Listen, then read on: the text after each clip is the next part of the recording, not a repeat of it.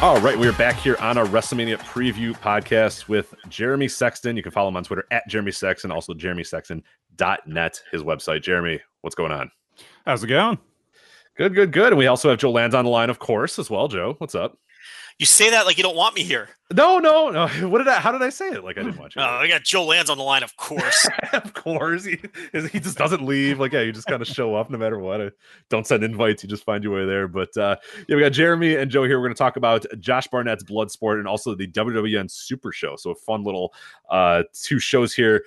Jeremy, we'll start with Josh Barnett's Bloodsport, which is going on Thursday, April 4th, 4 p.m. from White Eagle Hall in New Jersey. This will be on Fight TV's GCW Collective package as well. Before we kind of break down match by match, and we're going to do a fun little gimmick because you are a fan of MMA, and we're gonna book Bloodsport as if it was a shoot fight for just have some fun with it. So we're gonna do that here in a bit with you. But overall thoughts on this as a wrestling show or whatever this show is going to be, Josh Barnett's Bloodsport. How you looking forward to it? Do you like the lineup? How does it compare maybe to prior years Bloodsports? I mean, as far as I'm concerned, this is Bloodsport weekend. I mean, featuring WrestleMania. Yeah, featuring. It's basically we do Bloodsport weekend, and then in the hangover of Bloodsport, we just do a bunch of other shows because everybody's just so jazzed off of sort of that like post Bloodsport high that we're all just living in. No, I mean, I'm psyched for it. It was a lot of fun last year. It's weird because like the placement of this show just feels totally wrong to me. Like it felt weird last year that like this feels like it would be a perfect like towards the end of the weekend sort of show as like a palate cleanser. Like you've already seen so much wrestling. And now for something completely different, here's this weird show where we take the ring ropes down and people are just chopping each other in the face or whatever. But like now it's just kind of like this amuse-bouche for WrestleMania weekend where here we start with like one of the weirdest shows of the weekend.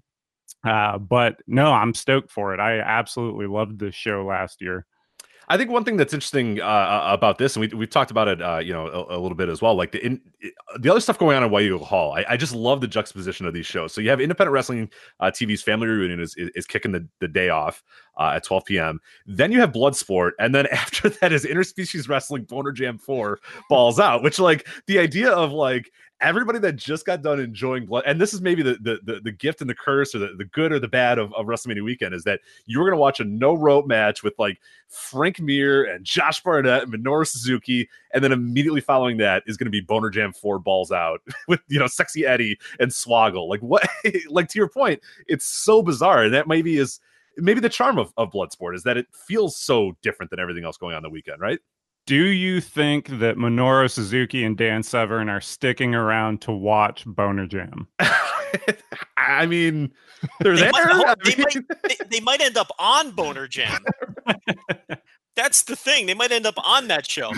Let me ask you this in comparison to last year. Barnett has intimated that he thinks this year's show, he's going to structure it a little different. It's going to be a little different than last year. When you look at the talent on both years, last year was a little bit heavier on pro wrestlers who have tough guy reputations like Eddie Kingston, Walter, Kyle the Beast. Where this year you can see that Barnett has skewed more towards real shooters or at least wrestlers that have well-known grappling backgrounds like your Hideki Suzuki's and your Davey Boy Smith Jr.'s to go along with the shooters like Phil Baroni and Frank Mir and people like that. So what do you expect to see out of this show in comparison to last year's show? I think this year is going to be way more grappling heavy. And I think like bringing in obviously like Frank Mir is definitely leaning that direction. Hideki Suzuki. I mean, they're running a catch wrestling seminar the day before where the whole gimmick of it is come learn like Billy Robinson catch wrestling. Like that's the whole poster. And that's Josh Barnett's whole shtick. So I think like this one may be a little less striking heavy, where I think like that was basically a lot of the Lawler-Walter match was, hey, we're just going to stiff each other like crazy.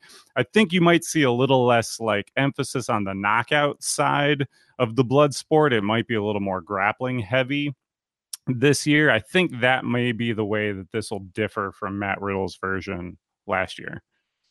Yeah, that was kind of my fear coming in, just seeing the names, because I thought last year's show was really cool. It was the first show of the weekend. It was a great way to start the weekend.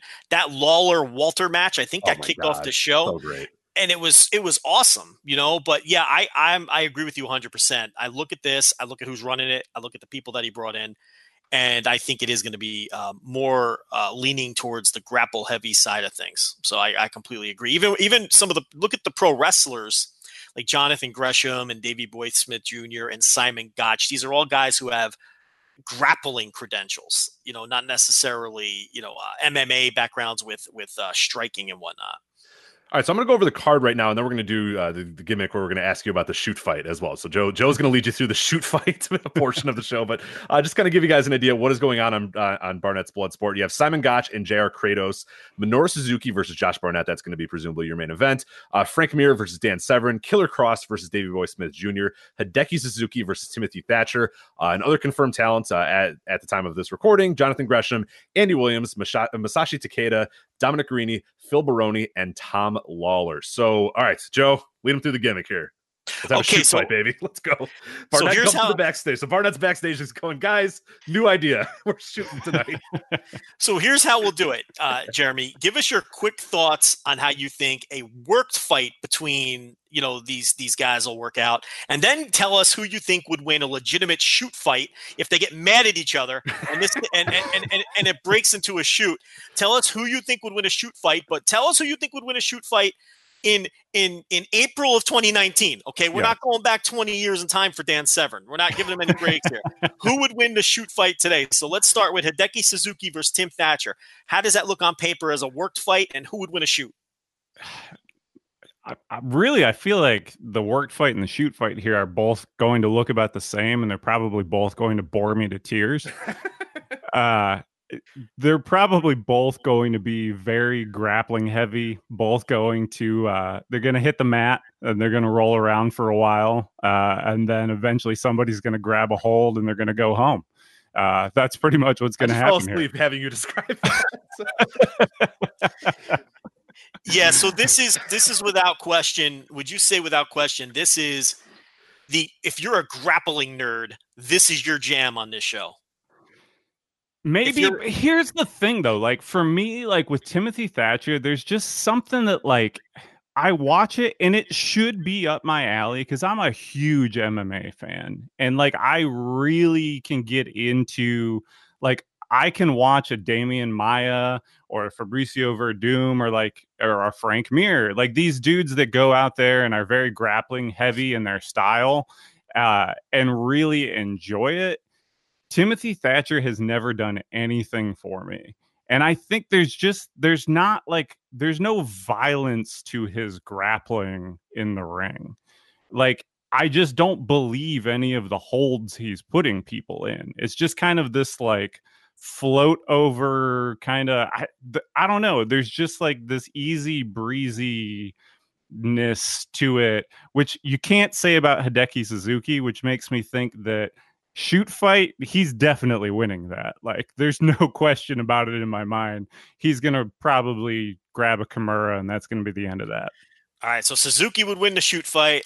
Guessing with Barnett booking this, he's winning the match as well. Oh, most definitely. Okay, so, but this would probably be the match where a lot of this stuff is going to go over a casual observer's head because they're going to be doing transitions and counters that people just aren't going to grasp. And here's another thing, too, is that hopefully they got better commentators this year, because last year, a lot of this was going over their head as well. Like, I see. Okay. There were a lot of times where guys were doing things that like the commentators were calling and just it didn't seem like they knew what they were watching. Which was a little bit frustrating, which like I kind of get, but like if this is the show where you're bringing in guys to do this kind of thing, like, I mean, sort of apropos, Josh Barnett would be the perfect commentator for this show, because he's going, like, you need a guy like that that's going to be able to say, hey, he's putting him in this hold and it's putting pressure on this thing, and that can lead to this, or it's opening up this pathway for this other submission, which could lead him down this pathway. You need somebody like that, like a Joe Rogan or someone that can sort of walk you through that. Maybe they can dig Eddie Bravo out of mothballs or something, bring him out there for this, tell him there's some chemtrail seminar he can go to or something. It's an interesting point though, because I was there live, so I had no idea what the commentary was like, but that's a real interesting point you make. But we move on here. We have Killer Kross, who I know nothing about any kind of credentials he has, worked or otherwise, in terms of grappling, against Davey Boy Smith Jr., who does legitimately compete in grappling competition, and he's fucking huge. So break down this one, work then shoot. Yeah, I mean, I think this may be one of the matches where you actually do get some of the striking, just because you see that from some of Kross's matches. Like, you know, I haven't seen a ton of his stuff, but from what I have seen, you know, like he's out there with the kick pads. That's part of his style and whatnot. And so, you know, you could see a little more of the give and take on the feet with these guys. And so that should be fun. Like, I honestly think this may be one of the better matches on the show. Well, I mean, especially with some of the other matches that they've announced so far. You know, who knows what the other matches they'll make with the talent they've got, but this should be a lot of fun. I think this will be pretty good. No, I would imagine, like, Davey Boy, I know, is good friends with Josh Barnett, so I would imagine he's probably winning this one. In a shoot fight here, yeah, I gotta go with Davey Boy just because he's enormous and he actually has training. I don't imagine that Killer Kross does. And so, yeah, you always go with the wrestler. When in doubt, you pick the wrestler. So I'm going with Davey Boy. Joe, quick question for you, because Killer Kross he's pretty pushed in a lot of different promotions. Like, is there a possibility that some of these promotions say, no, he's not losing? But like, Jeremy's right that, like, Davey Boy, to me, if I was picking and knowing who's producing the show, I would assume Davey Boy Smith is going to win. But like, you know, if I'm Killer Kross or I'm one of the promotions that books Killer Kross, like, I don't, you know, this is one of these old school, like, Japan things where, like, do I want him losing like a work shoot fight? Like, he's I would our say, champion. Like, I see what you're saying, but he's not a title holder in Impact, and I don't think Impact really cares. And I don't think AAA gives a shit. I mean, I know he gets a monster push in AAA, but they don't strike me. You know, I don't think they're going to be calling up Josh Barnett. And right. They might not be aware the show's even happening. Yeah. I mean, I don't think it really. But you're right though. He does get like a legitimate Superman push in AAA where he's an unstoppable monster. So, you know, who knows? You bring up, that's another excellent angle I didn't think of. You never know. As we move on to Frank Mir and Dan Severn. Now, before you break this one down, I got some thoughts. We have no idea if Frank Mir is going to be good in a worked environment. A lot of times, especially if you followed pro wrestling in the 90s, a lot of these guys who looked intimidating and looked cool and had some charisma in a cage lost all of that charisma as soon as they were in a work setting and just didn't know what to do in a work setting and just weren't very good at it. So he's a big unknown. Dan Severn, everyone loves him. He still looks like he's 35. He still rocks the mustache. But last year, he didn't look so hot at WrestleMania weekend. He looked terrible in the Janela Battle Royal with the spot he did with Alabama Doink. Can't even believe I'm saying that out loud. And he didn't look so hot at Bloodsport either in terms of just his ability to move around at this point. So I feel like this has train wreck potential because Dan Severn's the kind of guy who needs a good pro wrestler to lead him through anything watchable. Break this one down for us, both work and shoot. Well, I mean, work, this is a train wreck. I mean, Frank Mir hasn't really shown up motivated for any of the MMA fights that he's been in the past 4 years. So I can't imagine he's showing up motivated for this pro wrestling match in New Jersey on a random Thursday for him. Like, he doesn't know that this is WrestleMania weekend and that's a big deal that he should care about. This is just a random, like, goofy thing that Josh Barnett asked him to come do in some bingo hall. Like, he doesn't know what this means. He doesn't care. He just thought, hey, this is a thing to come do with Dan Severn that he thought might be fun. This is going to be ugly. There's just no two ways about it. This is probably going to hit the mat and they're going to roll around, and Frank Mir is going to pretend that he can't just tap Dan Severn at any moment. And then eventually he'll tap Dan Severn, and then they'll like bow to the crowd and people will be like, hey, we saw Frank Mir. And then that'll probably be that. Yeah, I mean, that's going to be that. Frank Mir is coming off a loss to Javi Ayala, who's a guy that I had never heard of before in Bellator. He looked terrible, looked completely unmotivated. And if you can't get motivated to beat a guy that you should definitely beat, I don't know how you get motivated to come wrestle at this wrestling event you've never heard of.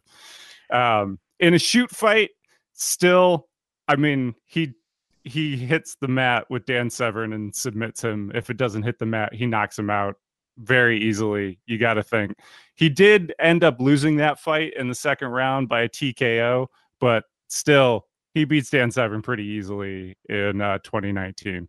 Like within seconds, either way. Yeah. I mean, he's just an old man who can't move. All due respect to the man, he's a Hall of Famer, but almost definitely. Yeah, he can't move anymore. When was Severn's last actual shoot fight? I'm not an MMA fan, so I don't know. But when did he? I mean, because he went to wrestling, but did he go back to MMA ever, or was that kind of it? He did, I think. Let me see here. His last MMA fight was 2012. Holy shit! Okay, it was a win. He got a decision. Okay, well then I don't know, guys. I think I don't know. I got my money on Dan the Beast. That his 101, 19 and 7. I got my money on Dan the Beast, guys. All right. You should not take that money. I'll take that action. I'll take that action right now.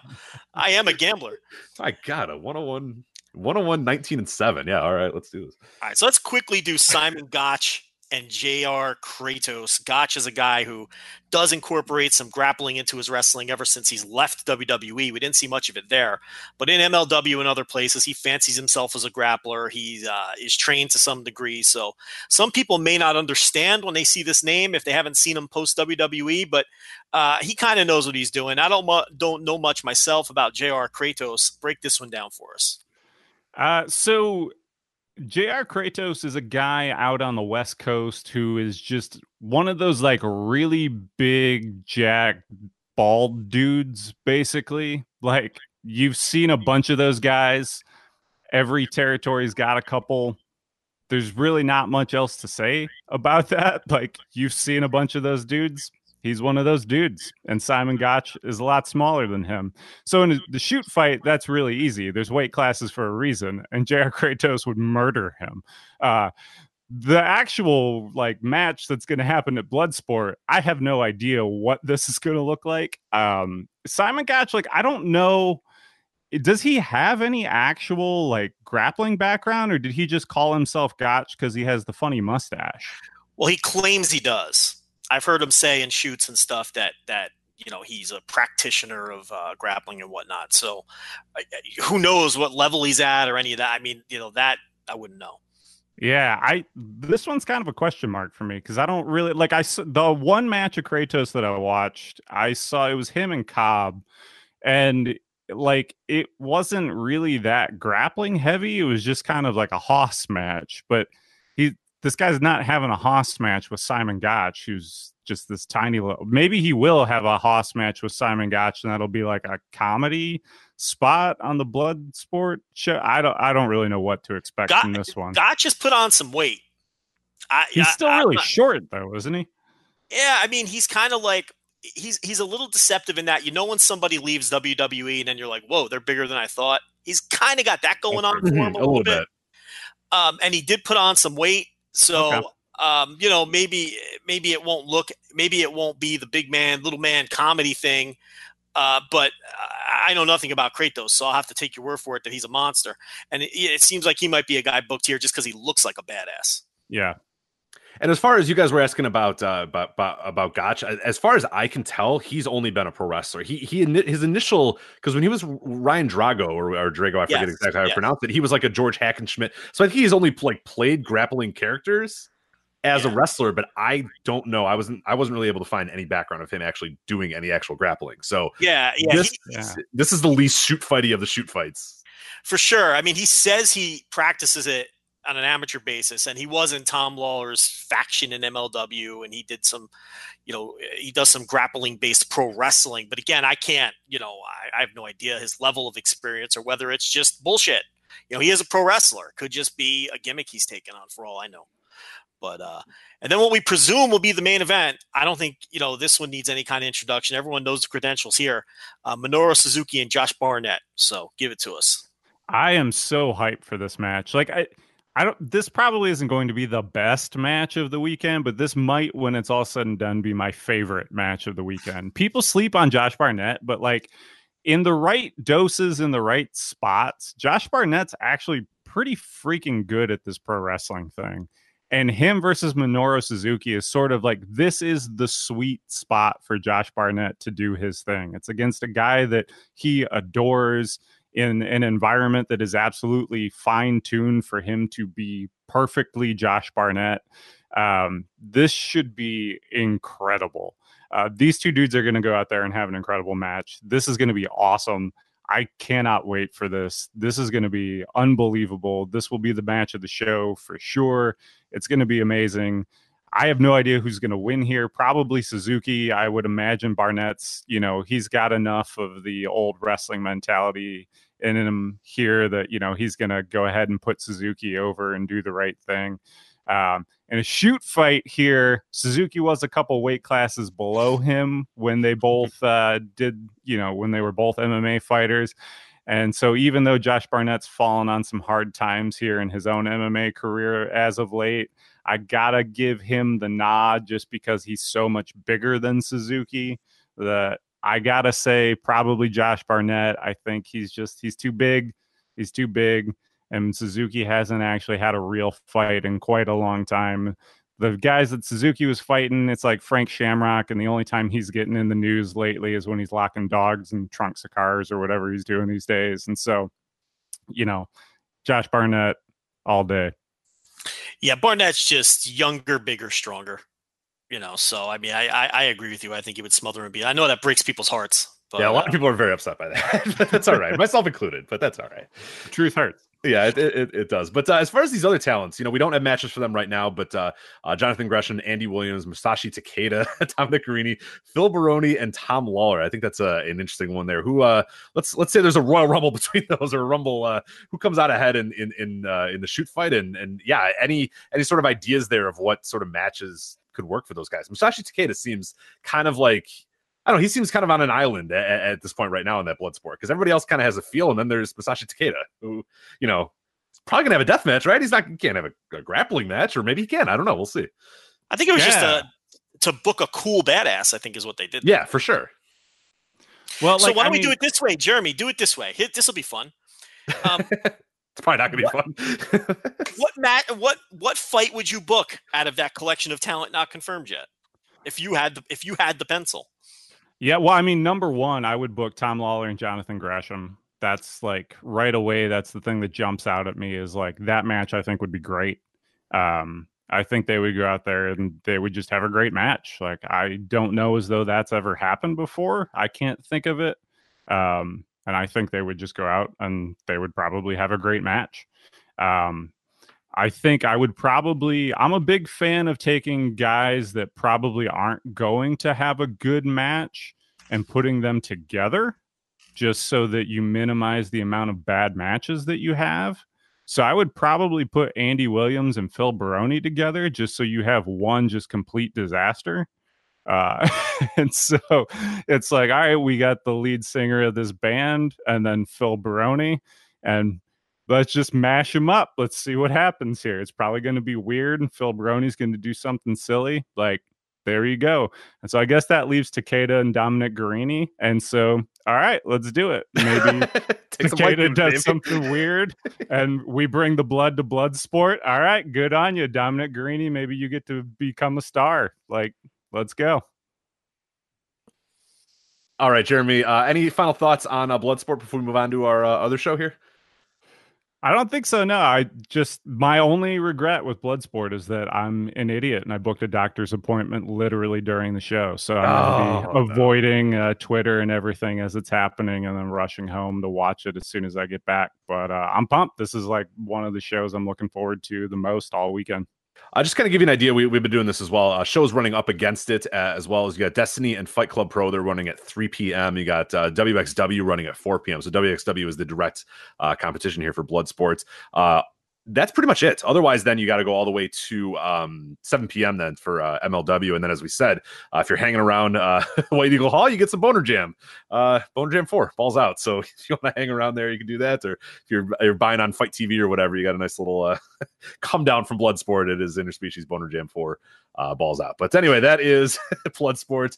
Josh Burnett's Bloodsport. One of my most anticipated matches of the weekend, too, or my most anticipated shows of the weekend, too. I am going live. I'm going with an MMA fan who's all in on this, and I'm pretty excited because last year's Bloodsport, and Joe kind of talked about it a little bit, like, to me, I enjoyed, I'm with you, Jeremy, that it's like a weird placement this year. Last year, I love the placement, though, because it just shook everything to the core, like, immediately. Like, that, you get ready, you're like, all right, WrestleMania weekend, here we go. And then it's just fucking Walter and Tom Lawler killing each other, and there's no ropes, and everyone's just screaming, and you're like, let's go, baby. And that was probably my most favorite show last year. So I'm really excited to see how this year, how it follows up. But yeah, I'm definitely excited about that. But let's move on to the next show here.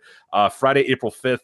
WWN Super Show. It's the Mercury Rising, the annual Mercury Rising show from WWN, taking place at La Boom at 3 p.m. Live stream is available via the Fight Fest package. All right, Jeremy, before we go match by match, anything stand out to you on the show, or what are kind of your overall thoughts of Mercury Rising this year?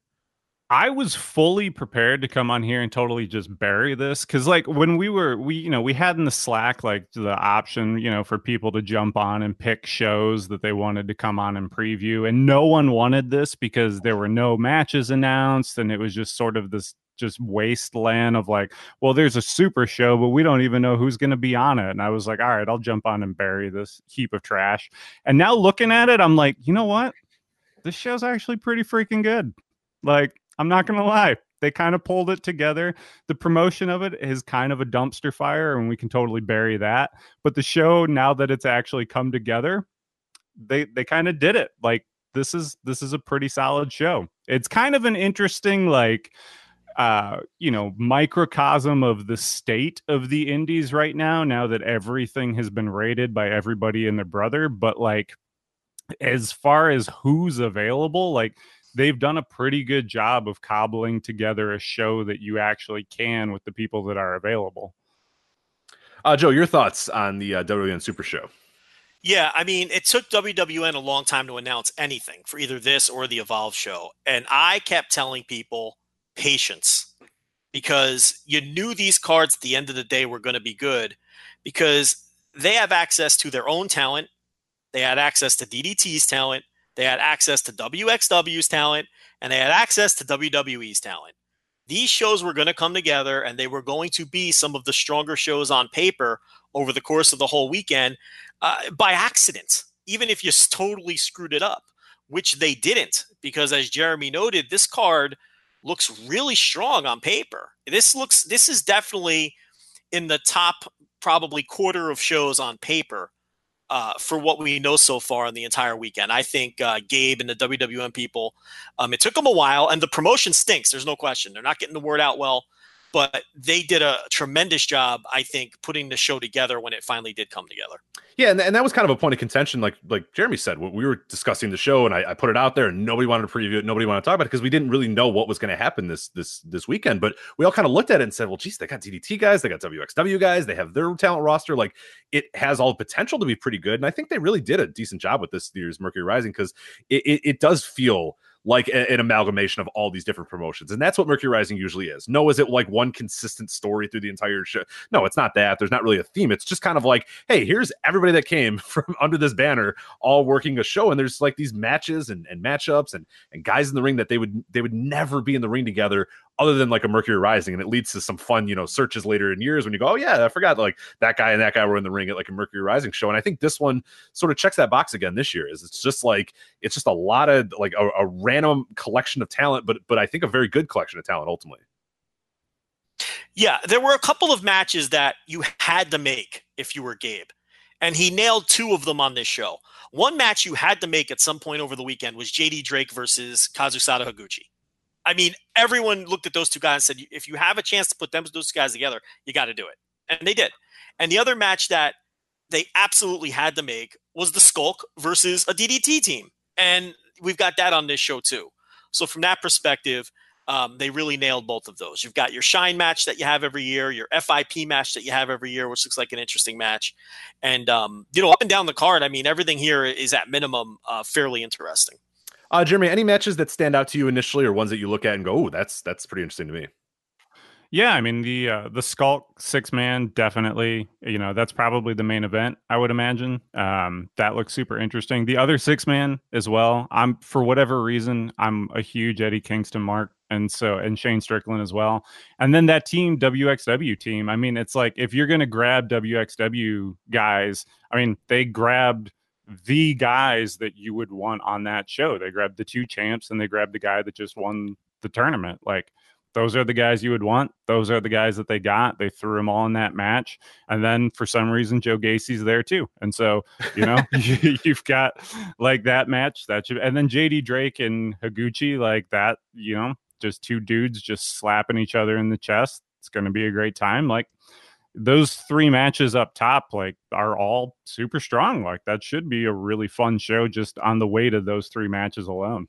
Let me go through the matches here, and then Joe, I'm going to ask for your matches that are kind of standing out here. So we got a winner gets a WWE contract elimination match. I like the elimination match aspect of that. Colby Corino, John Silver, Harlem Bravado, Anthony Green, Barrett Brown, and Question Mark. So it's a pretty fun one there. Poor Harlem Bravado, just give the man a contract. Like, he's been there forever. Like, he works every show anyway. I know, like, what's he need the contract for? I don't know. Poor guy. If I'm Harlem Bravado, I'm like, oh, come on, man. Just like, why do I have to be in this match? Like, I get some of the other guys, but it's not, geez, I'm there every week. But Darby Allin and Priscilla Kelly versus Austin Theory and Brandy Lauren. Your Full Impact Pro match. You got Anthony Henry versus Absolute Andy. You have a Shine Championship match. Allison Kay defending against Question Mark. WWN Championship match. JD Drake versus Higuchi, as we mentioned.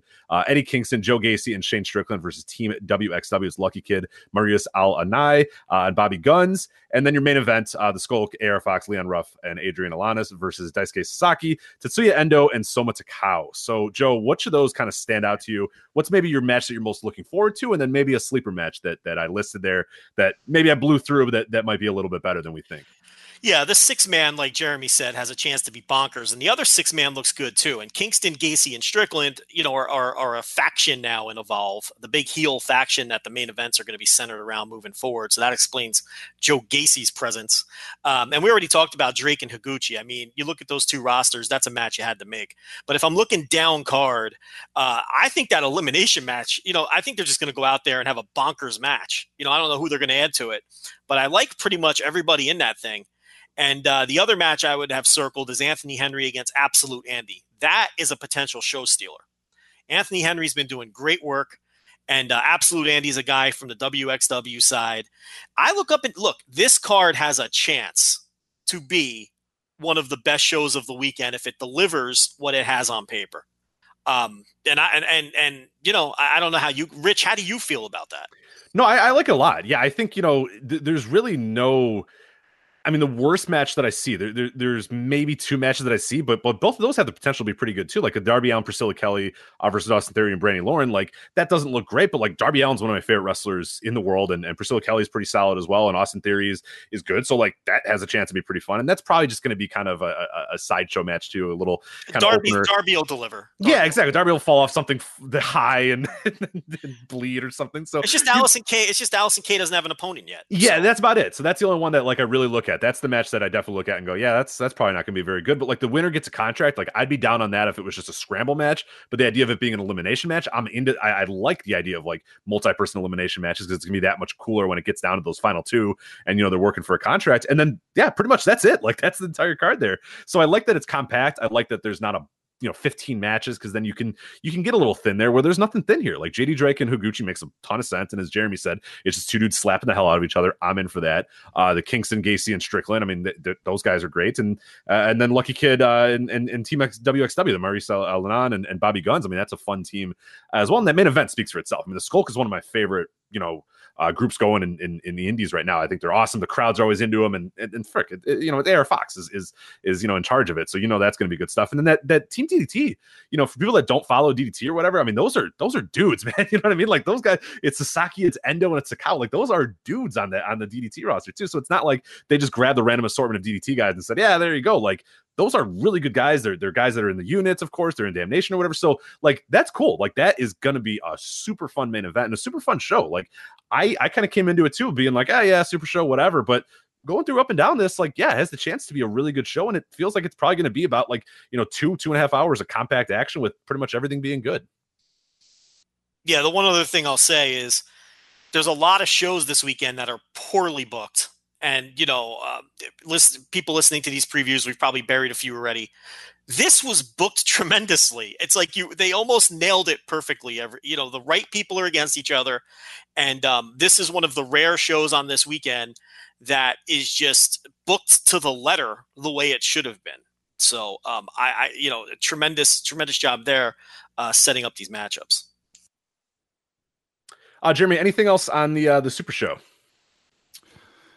Yeah, I mean, even something like Darby Allin and Priscilla Kelly against Austin Theory and Brandi Lauren, like, that's even coming off like a hot sort of angle off the last Evolve show, like where there was Priscilla Kelly and Brandi Lauren had a match where, Kelly wins with like a cheeky little roll up, and then Brandi Lauren just like freaks out on her. And then Darby Allin like runs out and sort of like confronts her. And then I don't really know how Austin Theory got involved in this whole thing, but he's kind of like just tossed in there. Like the way they had sort of set it up, it would have made way more sense for Anthony Henry to be involved in it. But I understand that, he needs to be in the FIP match, but I don't know. But like even that match, like it's like, okay, like after watching that Evolve match, I was kind of like, all right, like I'm even kind of in on that mixed tag match now. Like this whole card top to bottom. Now with that Shine match, like is that the Allison K's opponent, is that determined, are we waiting for the results of something on a Shine show for that, or is that just they haven't made an announcement yet? I don't follow Shine, so I can't answer that. I don't think Rich is going to be able to answer. Yeah, I don't know. Let me try to look it up real quick. I mean, there's no other Shine match. It's not like earlier in the weekend there's like a Shine match and they don't want to give it away. Okay. I don't think they're running until WrestleMania weekend. They ran last weekend, and she got caught in bad weather and didn't even make the show. See, that's what I thought. So I have no idea. Yeah, I don't think they're running anything between now and WrestleMania weekend. So maybe I don't know. Maybe they're just trying to find someone for the spot, or maybe it's a big giant surprise. But probably, I mean, I guess I don't know. Yeah, it's oh yeah, Shine's not even running WrestleMania. Right. So, yeah, for the first time in a while. So at least as of this recording, they didn't have an opponent for her. So I don't know. Yeah, maybe it's I don't know. I can speculate away, but who knows? Yeah, probably a bad idea. Not a great idea. We have no clue. Right. Let's just be honest about it. Anyway, all right. So that was the WWE Super Show, of course, going on Friday, April 5th, 3 p.m. from Laboom. Just kind of give you an idea, guys, of what's going on as well. At that time, it is running pretty open. I mean, you got at the Super Show, obviously, from Laboom. Big competition from Rev Pro UK. As well as Black Label Pro running in New Jersey. I forget Stardom's on that same time too at 4 p.m. So presumably you got to choose between one of those four. You got to choose Super Show, Rev Pro, Black Label Pro, or Stardom, which I think that's an interesting. Yeah, I forgot that the Stardom one is going on at 4 as well. So there's not enough of a gap there to kind of check out the Super Show and then also go see some other stuff later. They have said though that it's going to be, and that's I think the other part about it being a pretty good compact show is that Takeover's going at what 6:15, 7 or whatever. So they're gonna be done before Takeover, presumably to let people go and if they're gonna go to that Takeover show. So that lets you know that it's not gonna be a super long show. But the idea that you got to choose between those four is pretty tricky. I mean, if you guys had to make that choice right now between the Super Show, Rev Pro, Black Label, and Stardom, do you have an idea which one maybe you'd prefer over the other ones? Well, for me, it'd be the Super Show. But honestly, like that marketing point is one of my big beefs with it, is that like this is your Super Show. And the first thing that they marketed this based on was like, but we'll be done in time for NXT TakeOver. Yeah. It's your super show. And your marketing point is, but don't worry, you'll have time to get to other people's shows. Like, come on, have some. And I understand that, like, the relationships and the whole thing. And by now, like, they're kind of just like a shell company of a shell company of a shell company. But, like, come on, man. Like, if it's your super show, then this should be like make it feel like a super show. Or what are we doing here? Joe, your rebuttal? Yeah, I don't know. I like the lineup. I think if I do end up there, this will be the show I'll end up at during that period. What were the shows real quick again? It's going up against the shows real quick. Rev Pro UK. Okay. See, the Rev Pro, that's tough competition there with Rev Pro. See, what I would probably do is go to Evolve to get my fix on this crew. You know what I mean? And then do Rev Pro in this time slot. So I didn't hear you say Rev Pro. Yeah, sorry. Yeah, Rev Pro UK, Black Label, and then Stardom. So yeah, that's and to Jeremy's point too, that is kind of tricky positioning this year, where there were other places I think they probably could have put the show and done well, but like you're saying, you're going to get if you're looking for a unique thing that you might not ever see again in America, you got Rev Pro obviously coming, you have Stardom coming. I mean, those are both unique promotions bringing some pretty good talent there, and then you got the Super Show. So it's tough, like you said, there's other options and other ways to see a lot of the talent that's on the Super Show throughout the weekend that I could see a lot of people choosing similar to what you would do, is like, hey, look, I'll go to Evolve or whatever, and then I'm going to go to Rev Pro because it's the only chance I'm going to be able to see Rev Pro or whatever, or I'm going to go see Stardom because that's the only chance I'm going to be able to see Stardom. So that's where I think they may put themselves in a little bit of a bad situation, kind of to Jeremy's point too, is I think they're worried a little bit too much of what was running after them and less so about like, no, here we go. Like, we're at this time and we're putting this show together. So let's go now. Let's watch it. But yeah, it is a little strange in where it's placed. And I could see this being one of the, despite it being a pretty good card, one of maybe buzz wise, we could see that the Mercury Rising is not nearly where it was in prior years, maybe because of the positioning on that Friday. But right now, though, like as of this moment, there are only 2 matches even announced for that Rev Pro show. Right. And there are only 3 people announced beyond those 2 matches. And none of those people are like guys that you can never see unless you go to this Rev Pro show. So it's like there are actually, like this, if you want to talk guys that you only have the chance to see every once in a while, there's more of them on the WWN Super Show. You never get the chance to see DDT guys. That's true. And you get the chance to see them on this WWN Super Show. I can see Minoru Suzuki every so often. You can see him many more times that weekend. You don't get to see the DDT guys all that often unless you go to the DDT show that's also happening this weekend. But like, that's a good point. Yeah. That's just part of the glut of all of these shows that are happening this weekend. It's like if people would actually announce cards that are happening for some of these shows, then maybe you could figure out what shows you actually wanted to go to. Maybe people could sell some tickets, but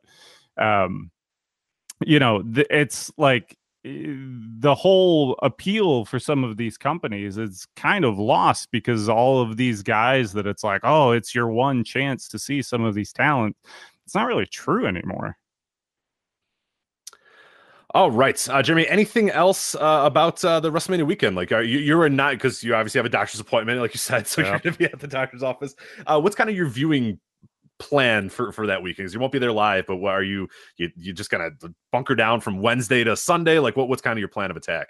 Pretty much, yeah. I've got I'm sorting out. I've got the Fight TV. I'm going through and right now just bookmarking all of the events that look interesting to me. Most of the ones that have like the Fight Fest or the Collective, you can also get those all a la carte, which is kind of the move because like there's like a couple of the GCW shows like Bloodsport and like one of the Spring Break shows like look interesting, but I don't want to pay $100 for all of them. So like you can grab just like a couple of those a la carte.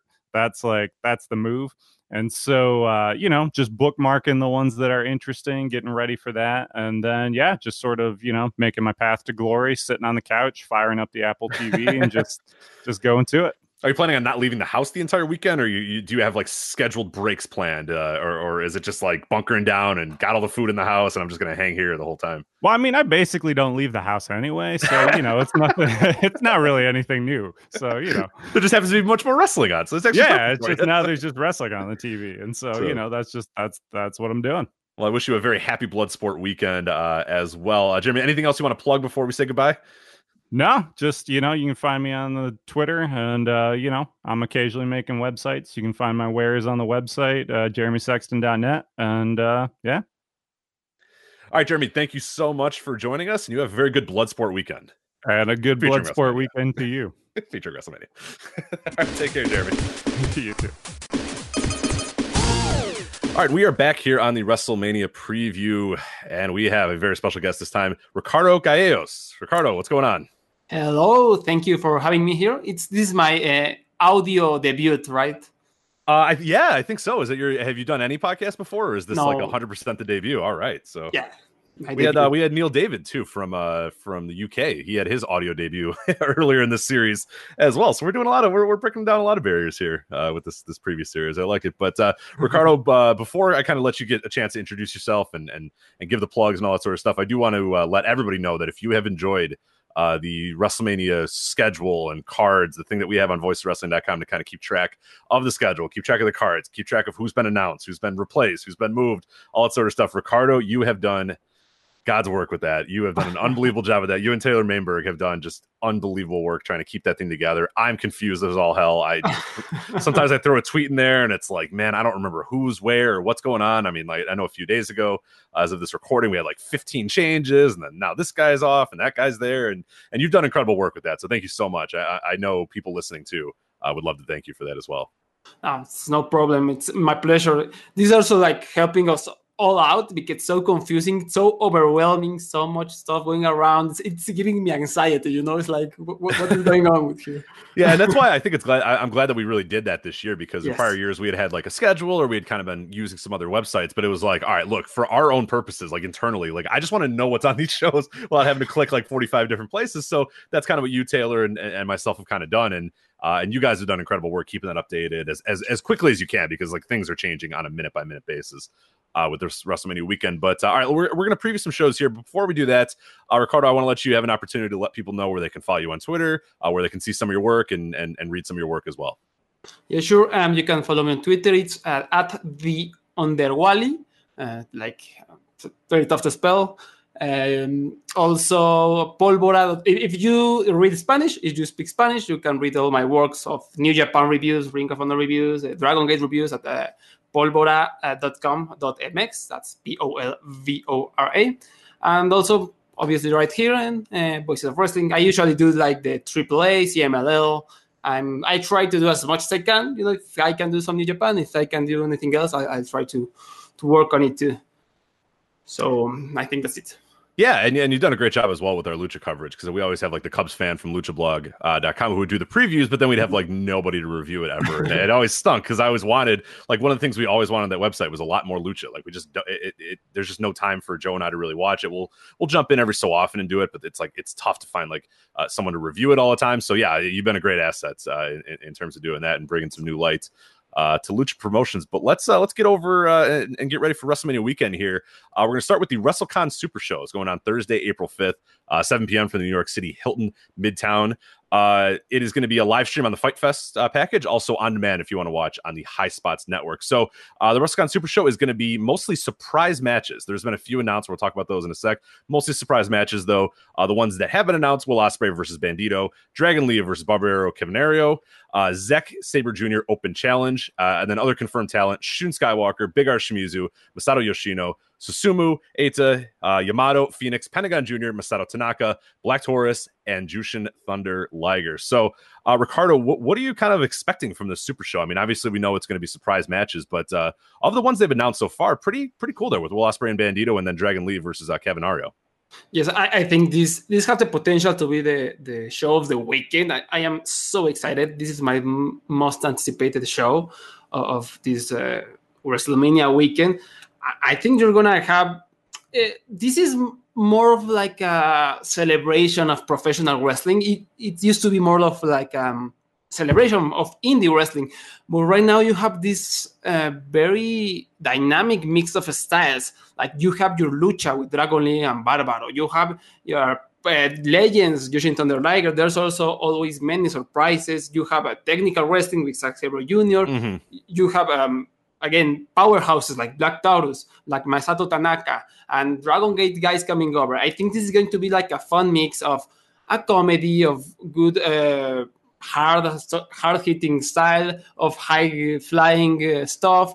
This is a show that could surprise everyone, and I honestly think it's gonna be show of the weekend. Yeah, I really didn't appreciate the show until we've really done this preview, and I'm looking at it like, man, there's a lot of great talent on there. And the one name that really sticks out to me, a guy that I love, like one of my favorite lucha wrestlers, is Cavernario. And I just did a quick little search, and for some inexplicable, he's not booked anywhere else. Like, how is that possible? What a minute! Wait, hold on a minute. How is Cavernario not booked everywhere? Hold on, I'm very upset about this now. But for people that don't know, I know you know Cavernario. I know, Joe and I have talked about it a lot on the flagship, but as far as people that don't know Cavernario, what can people expect if they say, hey, Dragon Lee versus Cavernario? I think most people know Dragon Lee from New Japan and Ring of Honor and whatnot. And Bandito, I think a lot of people know, obviously, from Ring of Honor and All In and all that stuff. But Cavernario is the guy who might be a blind spot for some people. What can you sort of let people know? What can they expect with Cavernario? You can expect absolutely craziness, great wrestling. The guy's nuts. Like in 10 years, he will not have any knees left because he's always taking these crazy bumps. He's always doing these planchas from top rope. He's very agile. He's very fast, and I think he's right now the best Mexican wrestler alive. Like he can do a little bit of everything, and also has a great gimmick. I mean, he's a caveman, and he throws his spits in the air and he catches it, and then he does like these weird dances. He's very dynamic, and I think he can adjust well to any style. And he had a match with Dragon Lee already in Arena Mexico at it was 3rd of January, I think, of this year, and it was hands down one of the top 5 lucha matches so far of the year. And I expect they're going to top that at WrestleCon Super Show, and I think he's gonna get pretty over. Some people might not know him, but at the end of the night, this is a guy everyone's gonna talk about. I think you're gonna, if you haven't seen Barbaro, you're gonna get blown away. Yeah, because you can't really escape his charisma to it. The charisma's nuts, and then he's gonna do like you said, a splash from the top rope to the floor, and then you're gonna go, oh wait, this guy fucking rocks, and I love this guy a lot. And yeah, him versus Dragon Lee, man, that is a hell of a match there. And of the matches we have so far, like we have Will Ospreay and Bandito, and then the Dragon Lee versus Cavernario. I mean, those are 2 incredible matches right there. Already announced, and of course you get a Zack Sabre Jr. Open Challenge. I mean, depending on whoever takes that, that tends to be pretty good. But yeah, I mean, the confirmed talent, like you said, is really good. And unfortunately, there's not a ton else to talk about this because it's a lot of surprise matches. But one of the big names that is no longer there, and I kind of wanted to get your thoughts on this, is Pac, has unfortunately been removed from all WrestleCon events and pretty much all events of WrestleMania weekend because his visa unfortunately did not get cleared. But how big of a blow is it for you to not be able to see Pac this entire weekend? It's horrible. Like, I think I have Pac as my 2019 Wrestler of the Year so far. I think he's been absolutely brilliant.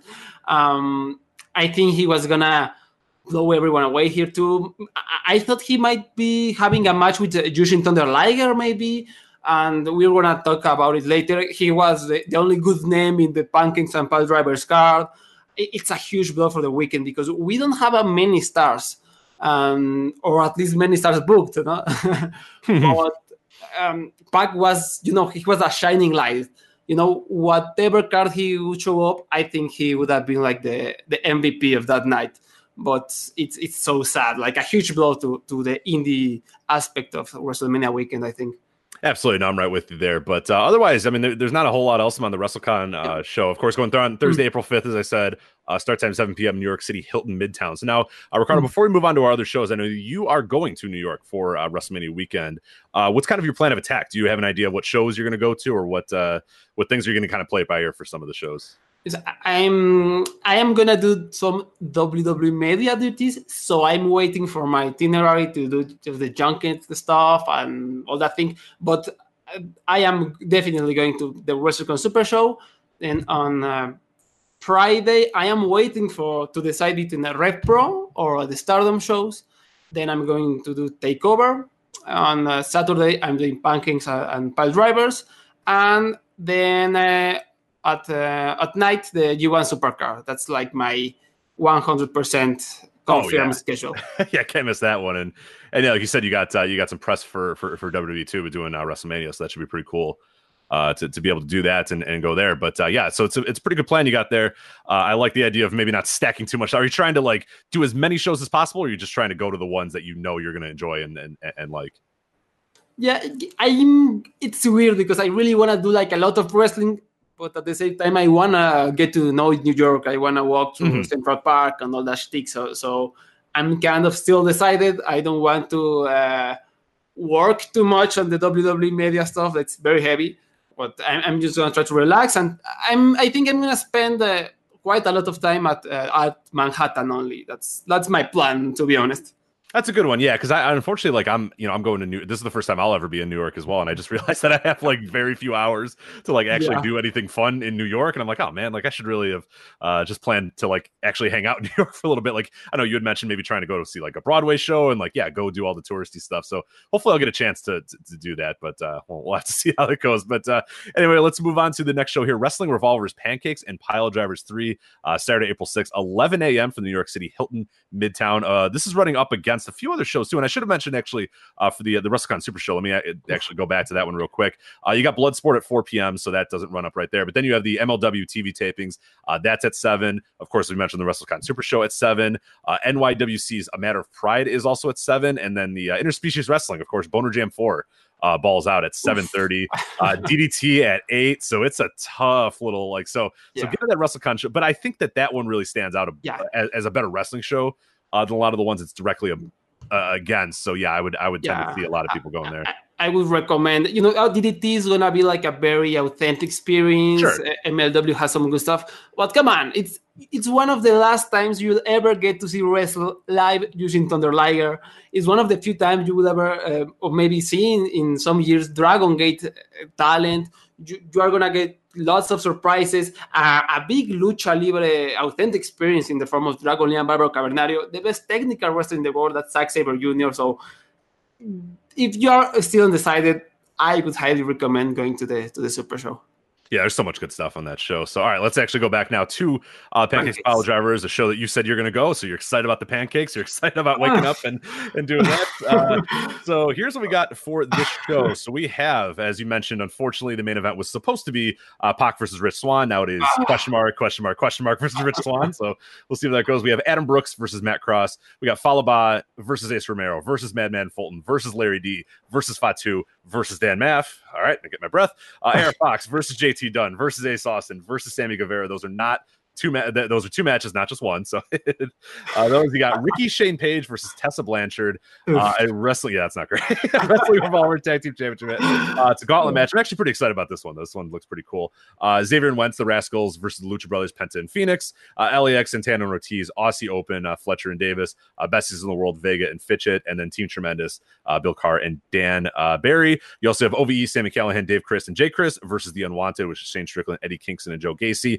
And then Moose versus Brian Cage versus David Starr. So Ricardo, you are going to the show. What's kind of the hook? What was the reason? And maybe is there a match that got you excited to go? And I hope it's not Pac versus Swann. It was Pac versus Swann, like the match I wanted to see. It's also because it's like 5 minutes away from the hostel I'm staying, so it's okay. I get some free pancakes. I get to see this crazy tag team gauntlet. I get to see AR Fox. Whenever I get a chance to see this man, he's one of my favorites ever. But, it's kind of a rough card. There's too many stuff. This is the thing about Pancakes and Pile Drivers. Their stuff is to cram as many wrestlers as possible. Like last year, they had 41 different wrestlers in the show spread across 9 matches. This year, they have 37. So they're almost... It's crazy. I'm not the biggest fan. I was looking forward to having a break with Pac against Rich Swann. Although I had a feeling that Pac wasn't going to put too much effort on a show called Pancakes and Pile Drivers.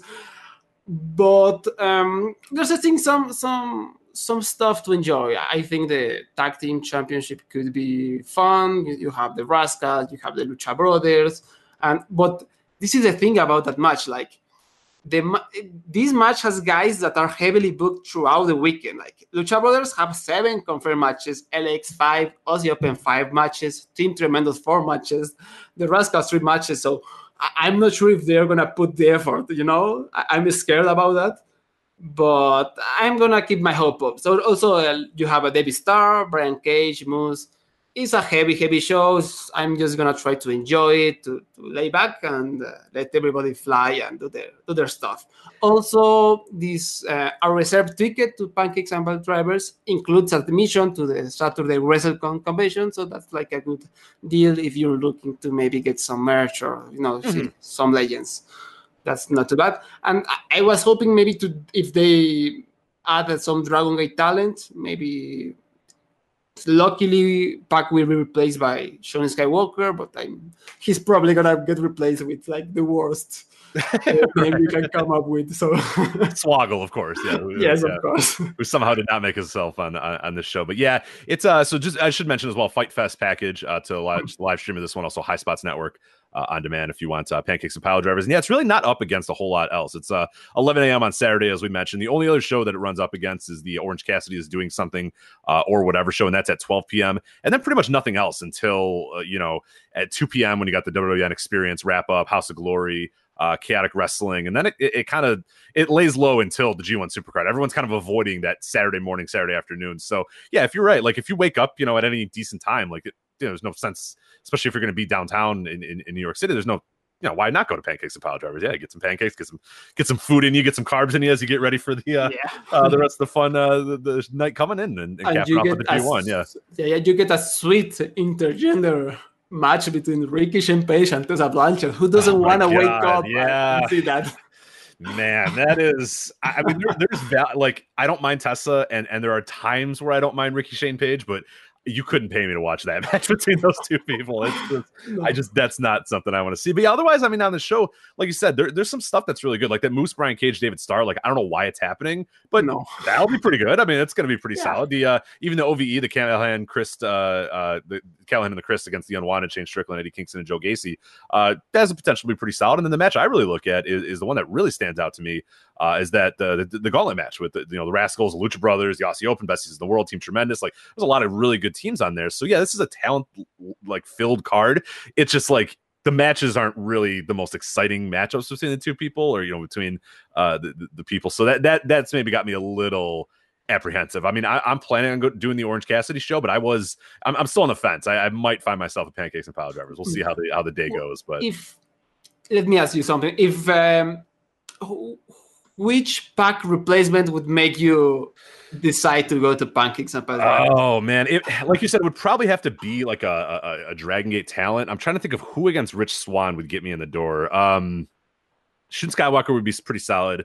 Yoshino would be pretty solid. I think I would enjoy that. I think Yamato is facing Rich Swann on the Impact show. So that one, I don't need to. Well, I guess I'm not going to the Impact show. So Yamato versus Rich Swann. Let's do it. But I can finally see it because I can't go to the Impact show. So that'd be great. I mean, they're obviously not going to do that one. But I don't know that there is a one dude unless it's like Liger. You know what I mean? If like Liger's in there against Rich Swann, we'll talk. Like then that sounds pretty good. But I'm guessing since he's going to be on the G1 show, he won't be doing that. So I don't know that there's one person that's going to necessarily get me in the door. Is there anybody you're looking at to be that replacement? I know you mentioned Shun Skywalker a little bit earlier. That'd be pretty awesome. But I don't know that.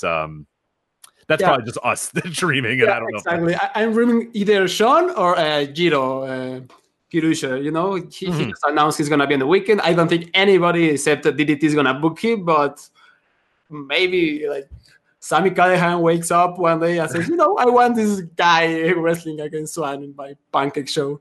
Yeah, I need Jiro. Yeah, I mean, he would fit in perfectly, though. You could have a pancake vest on, and it'd be perfect. So they're gonna book Eita, and I'm gonna be very pissed off. Though. Yeah, absolutely. But so that is the Wrestling Revolver Pancakes and Pile Drivers 3, Saturday, April 6th, 11 a.m. New York City, hitting Midtown.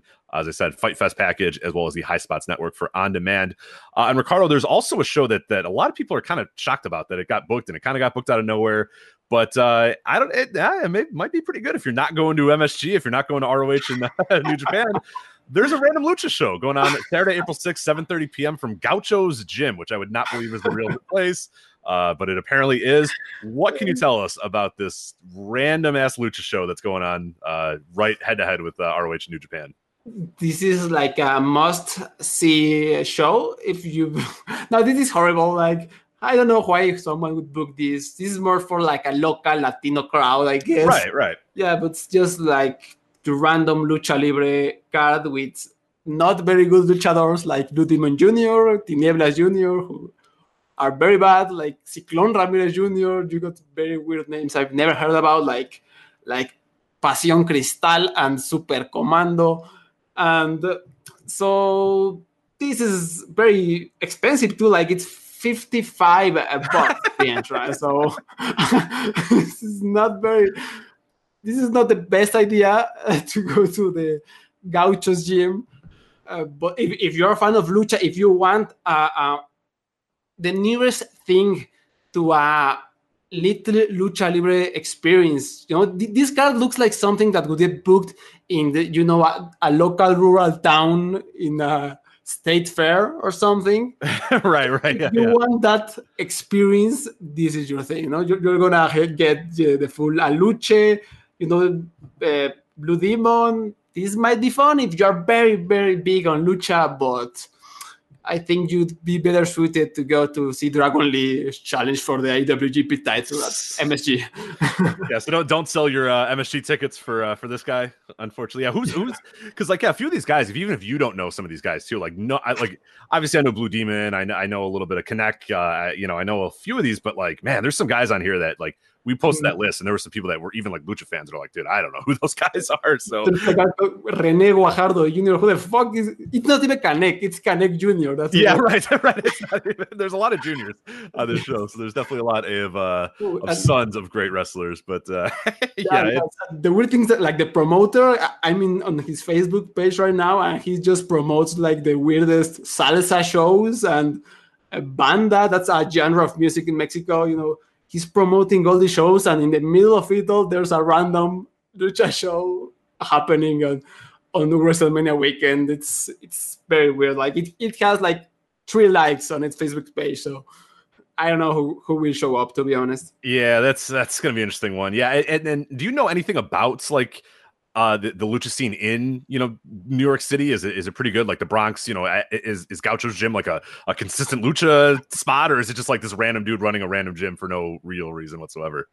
Rich, I have no clue, but I can tell you this: there's gonna be Mexican food, drinks, and toys for the children. Right here on the flyer it says.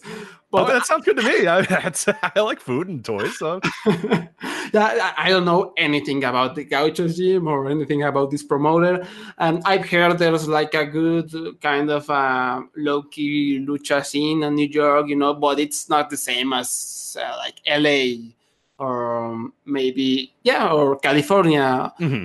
New York's more like a subdued thing. But don't go. Just go to Broadway show, please. You're gonna regret it if you go. So if you're not at MSG, then Ricardo has you should go to Broadway instead of the random Lucha Libre Alfredo whatever Lucha Libre Saturday, April 6th, Gaucho's Gym, 7:30 p.m. But we know no information about other than the tickets are really expensive. But don't believe it'll be streaming anywhere, and it's not on the Fight Fest package either. So. All right, before we let you go, Ricardo, what are some stuff some matches, some shows that you're looking forward to Mania weekend as well? Maybe ones that we didn't talk about here, but some stuff you're really looking at. Just the WrestleCon Super Show, that's my main thing. Also, US versus the World, WrestleCon 2 on a Friday morning. That's a sleeper show. I think I might have the WWE junket thing, but if I don't, I will be there at US versus the World. Really look at that card. It's a sleeper show. There's some fun stuff there. And if you can, I want to go to Spring Break, but nobody can get the tickets to the part 2.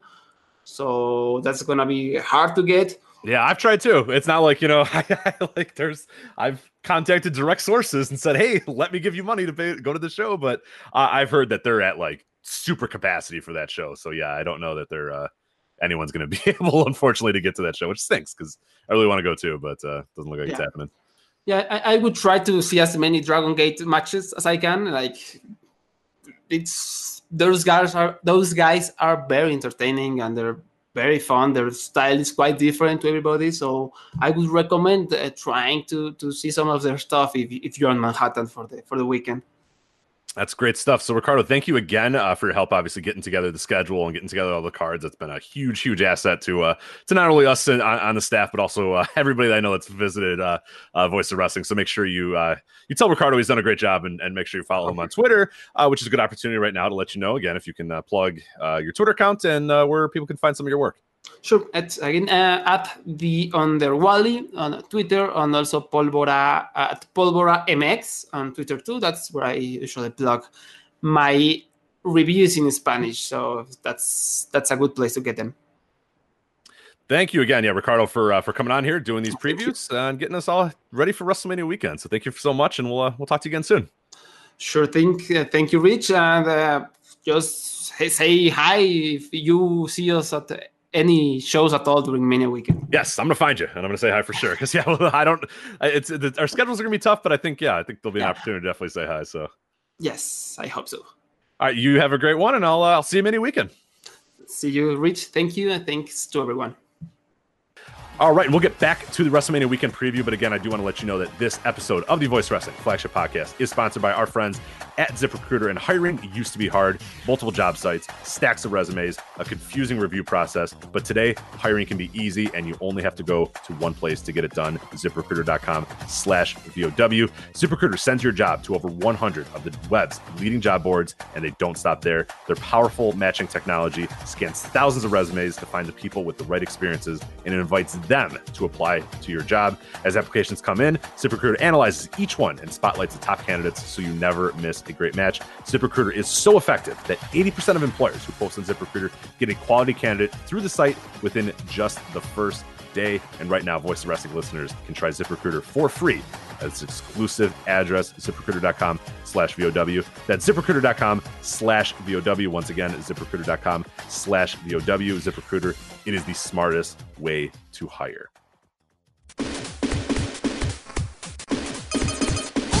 All right, we are back here on our WrestleMania preview series with the one and only Mr. Joe Gagne. Joe Gagne, what's going on? Not much. What a way to spend my birthday. This is your birthday? It is my birthday. Why are you with us? Why are you spending your birthday? Because I'm at the age where it's not a big deal. It's not something you we'll like. Sweet, my birthday. I'm gonna go to a party. I got you a present. Oh boy, it's another Joe. Joe, what's going on? Yeah, we got both of the good family men here. That's right. It is not my birthday though.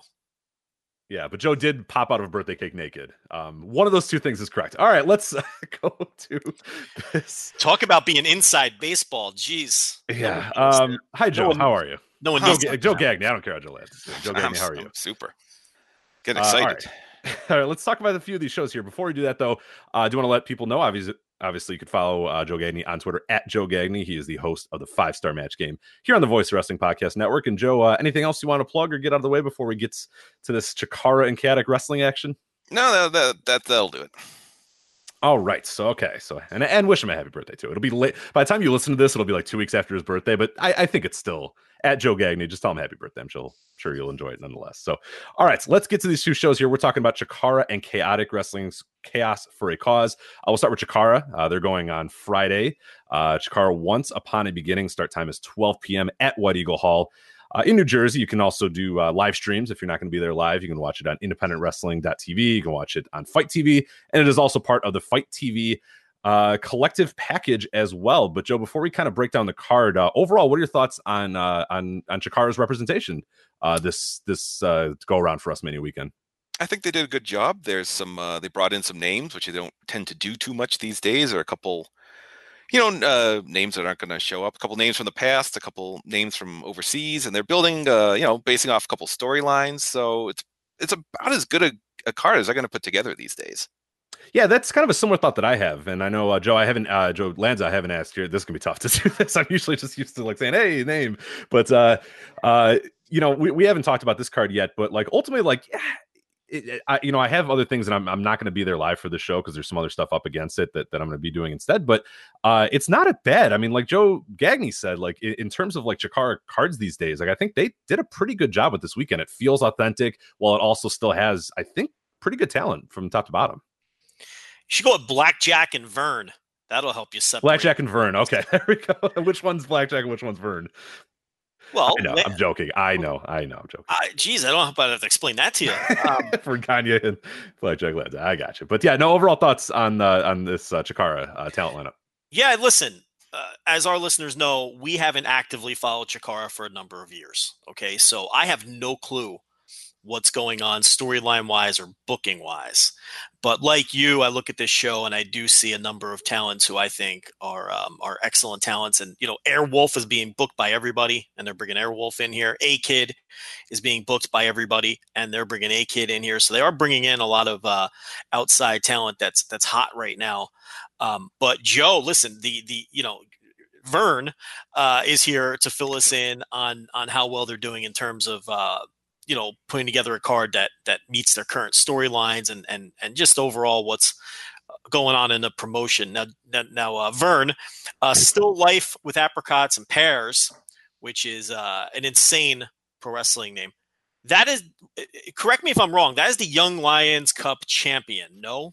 Yes, they just won the trophy about a month back as you hear this. That was the recent development, and they're taking on Carlos Romo. Yes, Carlos Romo from the Team White Wolf from coming in from Spain. So that's a nice import. He's worked some Chikara before. He's teamed up with A-Kid, who's also on the show. So they bring him over, giving him a shot, and that should be good. I mean, that's good. A good import, so to speak. Someone, you're probably not going to get to see all that often coming in from Spain. Hopefully, you like to see bring in more. But that's kind of a nice little Young Lions challenge there. And a Still Life only had like 20 or so matches according to Cage Match. They're okay so far. The name, like you said, is completely nuts. I think Still Life is actually not that bad a name. I think bringing in the Apricots and Pears might be a hair too much.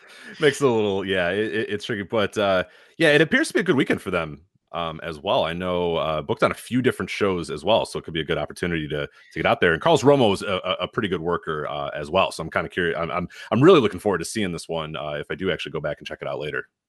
Yeah, this is. I mean, what's notable about this show? Chikara runs most of their shows in their training school, the Wrestle Factory. It's a pretty small building. They don't venture out too often anymore. They are coming back to Chicago this year, Rich. So I know. I buy those tickets. But so I think this is really going to be a best foot forward situation for everyone on the roster because they're going to have a lot more eyes on them than normal. So Joe, with Still Life being pushed here, and then a 4-way ladder match for their grand championship with Mr. Touchdown, Dasher Hatfield, A-Kid, and Airwolf. And actually, that's separate matches there. Yeah, sorry. Let's sorry. Okay, so it's a different line. Yeah, it's a different line. Dasher Hatfield. Okay, so you've got the grand championship match 1-on-1, Mr. Touchdown and Dasher Hatfield. You got the Young Lion Cup winner facing an outsider, CCK versus Crumbles and Defarge, who've been, I actually seen them wrestle a few times in some of the shows that they've done in conjunction with Beyond. Is this a lineup? Because Rich and I don't know. Is this a lineup that you think will satisfy the hardcore Chikara fan? Are they putting forth a show here that because usually Chikara is very good with that kind of stuff? Yeah, this'll. If you're a loyal Chikara fan, this is the real deal here. They're bringing in some names from the past too. Eric Cannon's in an 8-man tag later on. Chucky T is working the show for the first time in I think over a year. So you kind of have. I mean, you have all the.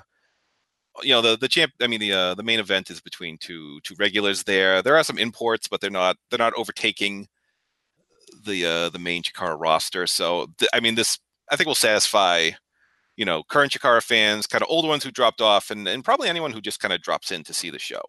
Yeah, I think the one match that really stands out to me for as someone who did follow Chikara quite a bit is that we mentioned that 8-man there. It's got Jigsaw, Thunderfrog, Razorhawk, and Chucky T making his return versus Hollow-Wicked, Eric Cannon, who you mentioned a little bit earlier as well, Hermit Crab, and Cam Zagami. So what I like about that is a little bit of a blend of old and new. And for me, someone who's kind of fallen out of Chikara a little bit is seeing some of those names, seeing a Chucky T, seeing Eric Cannon.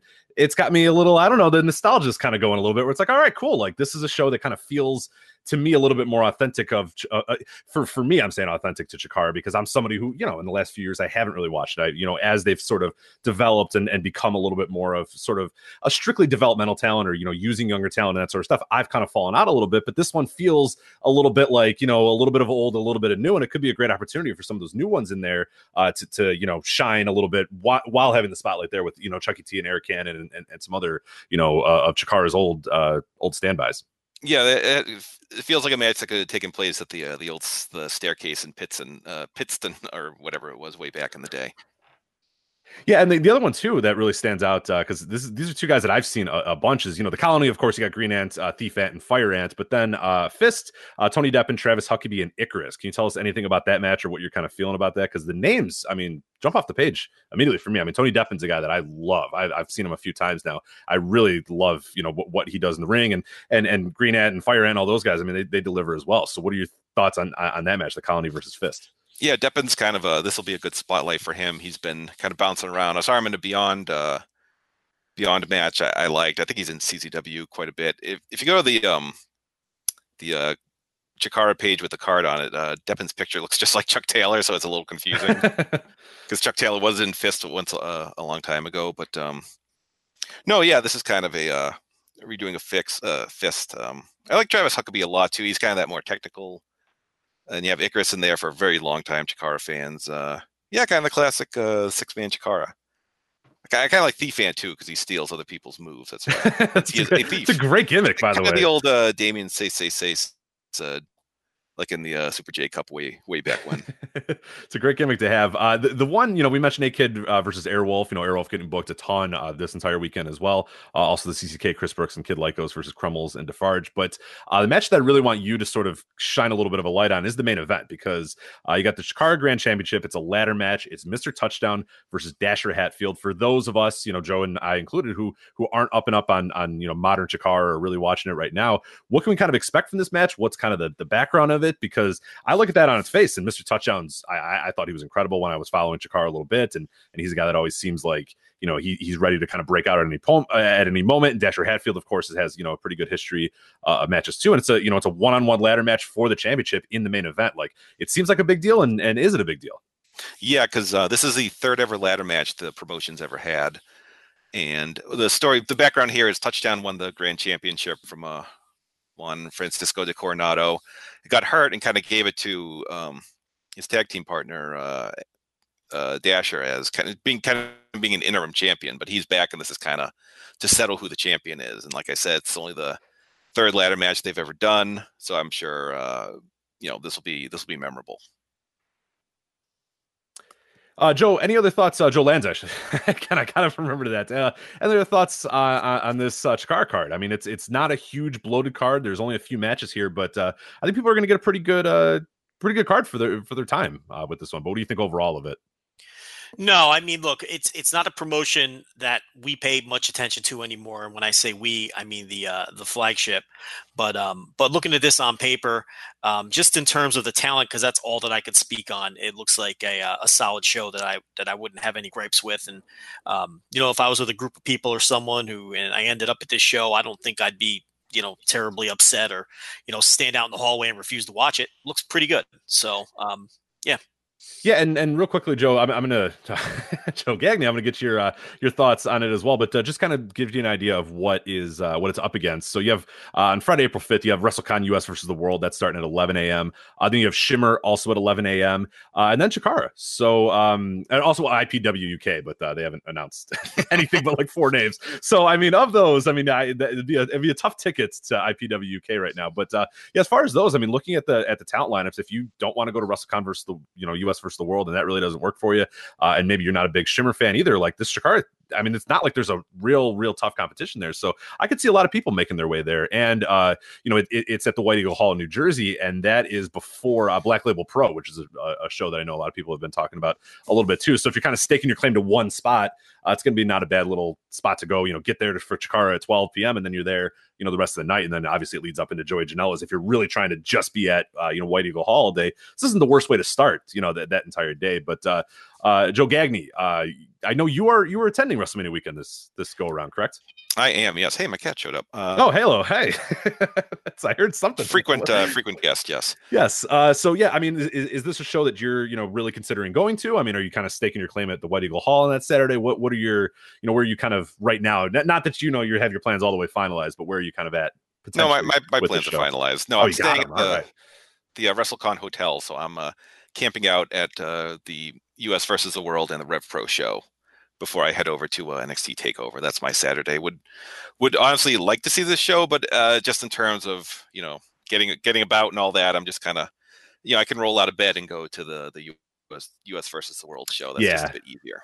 Yeah, and that's going to be and Joe and I, Joe Lanza and I have talked about that a bunch with the this weekend. Is it's going to be tricky to kind of bounce around between the things. Like I'm going to try to do it. I'm going to try to be ambitious, but a lot of people are just going to have to be at the spot they're at. And like for you, anybody at that WrestleCon hotel, I do not begrudge them at all for for stacking up on any of those shows, because literally, like you said, you roll out of bed, walk down a flight of stairs or an elevator, and then you're there, where you need to be. That's a lot better than getting in a car, getting in a cab, getting in a subway, getting in a bus or whatever, and trying to get across the city or even to to New Jersey on its own. So I do not begrudge you for that. But so that was Chikara. The Once Upon a Beginning. It's again at Friday, April 5th, 12 p.m., White Eagle Hall, New Jersey. You can watch it at independentwrestling.tv, also Fight TV, and Fight TV's GCW Collective package. All right, Joe Gagne, we got to go to Chaotic Wrestling, Chaos for a Cause, Saturday, April 6th. Start time 2 p.m. from the Rahway Rec Center in New Jersey. It is a Connors Cure benefit show, and the talent roster. So just kind of look at our time here, make sure we got enough time to get through this. All right. It is Tommy Dreamer and Jordan Grace. Joe Gagne, take it away. This is if you're not familiar, that they're facing each other, by the way. It's just their talent. They're just going to be there. Right. They're going to be there. We don't know if they're facing each other. All right. Now it's yours. Chaotic Wrestling, in case you didn't know, they're a long time independent here in New England. They started in, I think, 2000 or so. Probably most notable because of all the WWE names that started there. It was Kofi Kingston, Sasha Banks started there, Hanson, something else I'm forgetting. So they're a good pipeline. And to my knowledge, I checked, they've never run a show outside of New England before. They've run, Massachusetts and New Hampshire, mainly Massachusetts. And I don't know why they chose. I mean, I guess, New Jersey's not that far away. They figure we'll throw our hat in, but given how bloated, so many cards are being run, I'm not sure. I actually wrote their website and asked, but they never wrote back. I guess there's no way to ask that question without seeming like a dick. Like, what are you thinking running WrestleMania weekend? What was the? I gotta know this. What's email. the thought process here? What was this email? I gotta see this. Do you have this email possibly? I don't know. I sent it on their website. I don't have a copy, but I was just like, hey, I'm previewing, your show. I was just curious the thought process between running, your first show outside New England, but I never heard back, so I don't know. Well, let me ask you this, because I know nothing about Chaotic Wrestling. Do Tommy Dreamer and Jordan Grace normally work that promotion? I don't believe so, no, from the results I've seen. I can tell you JT Dunn is their champion right now. I know he's working another show.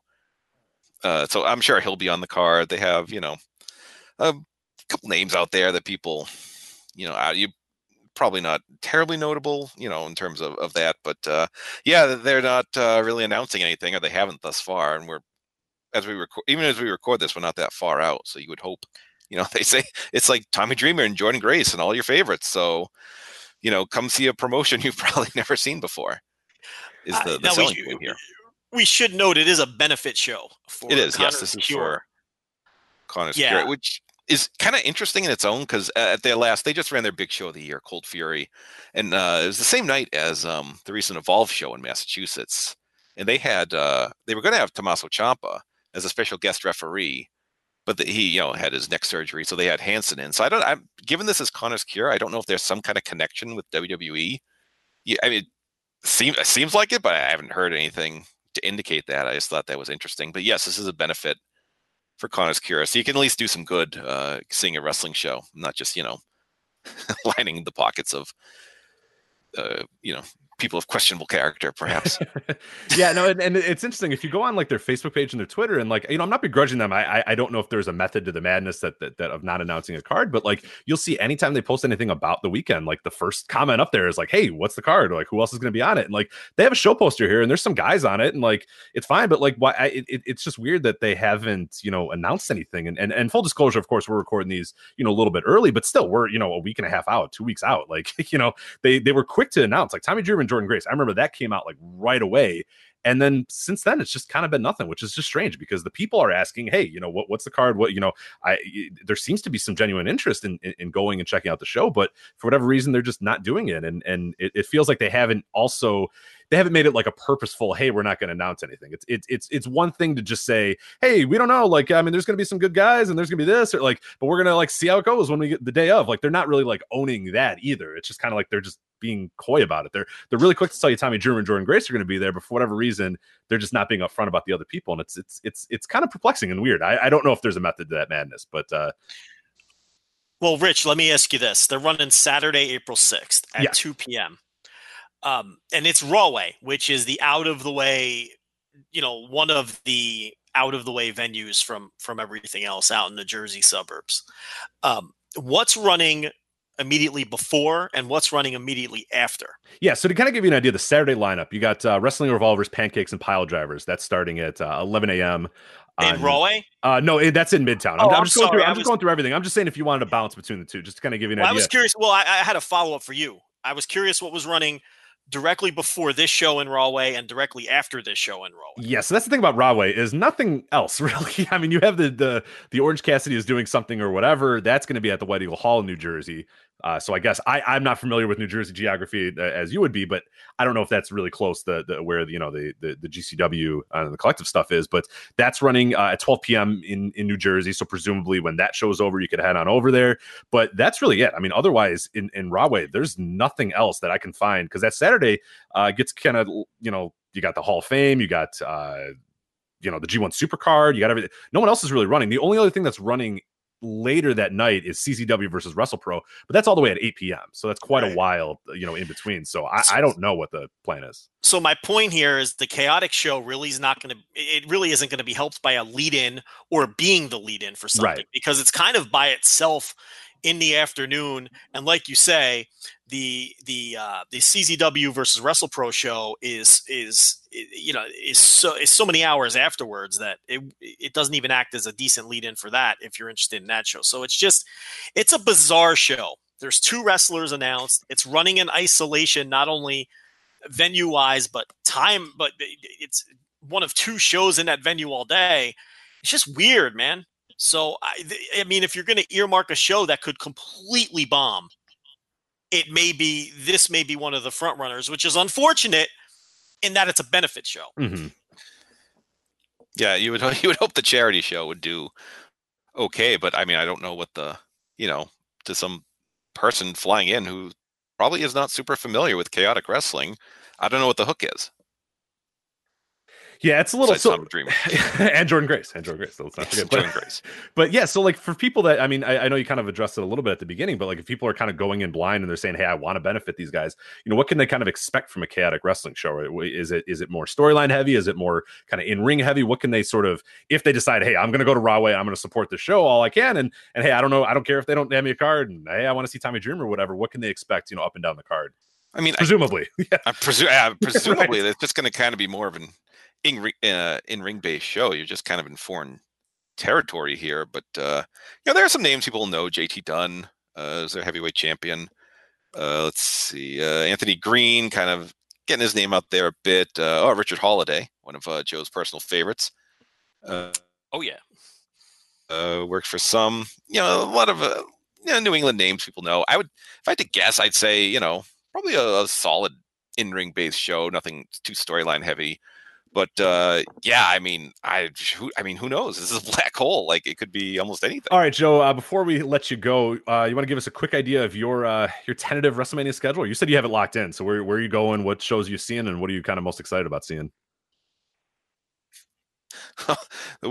Wednesday, before I go down, I'll actually be at the Beyond show with their first of their weekly shows they're holding in lovely Worcester, Massachusetts, which is compares favorably to a lot of what's going on WrestleMania weekend. And then Thursday, I'll be camping out at La Boom for Evolve, WXW, and DDT. Friday, I get the days mixed up. As mentioned, is US versus the World, Rev Pro, and then off to NXT TakeOver. And then Saturday is Pancakes and Pile Drivers, and then MSG. And then Sunday, I drag myself home and watch WrestleMania on my couch. Yeah, I'm doing the same. I'm getting out of there. Sunday morning is as much as I'd love to watch an 8-hour WrestleMania outdoors at a football stadium in early April. I'm just going to go to my couch and watch it instead. But yeah, Joe Gagne, thank you very much for coming on here. Of course, at Joe Gagne, you want to follow him on Twitter. Of course, you want to listen to the 5-Star Match Game right here on the Voice of Wrestling Podcast Network. It is the wrestling game show hosted by the one and only Joe Gagne. Really great stuff there. And yeah, Joe, anything else you want to plug or get out of the way before we say goodbye? No, I'll if you want to come say hi, WrestleMania weekend, I'll be the weird old dude with a gray beard. So I'm what a way to sell it. I'm just saying. Oh, like, no, you are one of here. No, hold on a minute. No. I'm not gonna let you are one of the more respected. You are Joe and I have said many times you are one of the godfathers of podcasting.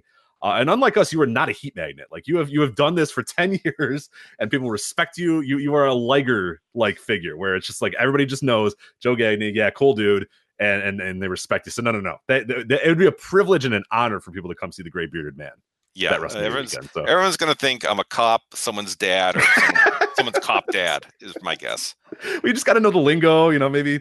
I don't know. Yeah, I don't know what to do for you. I'm kind of feeling my old myself. So get out of here, Rich.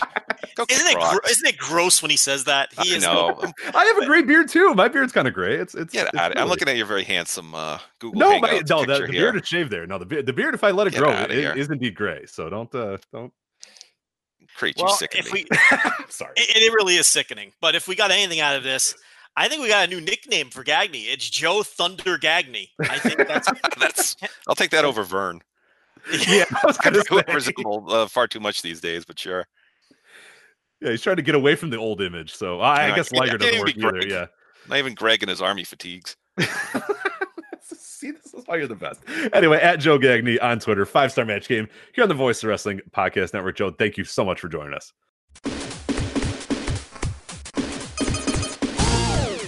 All right, we continue our series on WrestleMania weekend with these big preview series with Kevin Hare. Kevin, welcome. What's going on? All right, Kevin. So this is you were on last year's show. You're on this year now again. We're going to talk about Joey Janela Spring Break 3 Part 1, as well as the GCW presents Orange Cassidy is Doing Something or Whatever. Before we get to that, though, Kevin, anything you want to plug or get out of the way before we get down to the cards? I honestly don't really follow me on Twitter, Stan__Hansen. But otherwise, I write for Voices of Wrestling every once in a while. I show up on Wrestling Omakase every once in a while.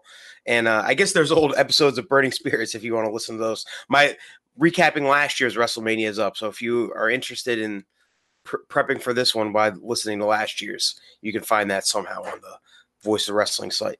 Yeah, so thank you, Kevin, for joining us again this year with this preview. I know you're going WrestleMania weekend. You'll be sitting next to me at ROH versus ROH New Japan because I sold you a ticket. So that makes it sound like I'm a ticket broker. I'm not a ticket broker. One of my friends bailed, and you so I realize now I don't want anybody to be like, wait a minute. I sold you the ticket next to me because my friend wasn't going to go. That's what it's called. But yeah, what's kind of your plan for the weekend? Otherwise, do you have sort of a track that you're going through, or what are you kind of looking forward to?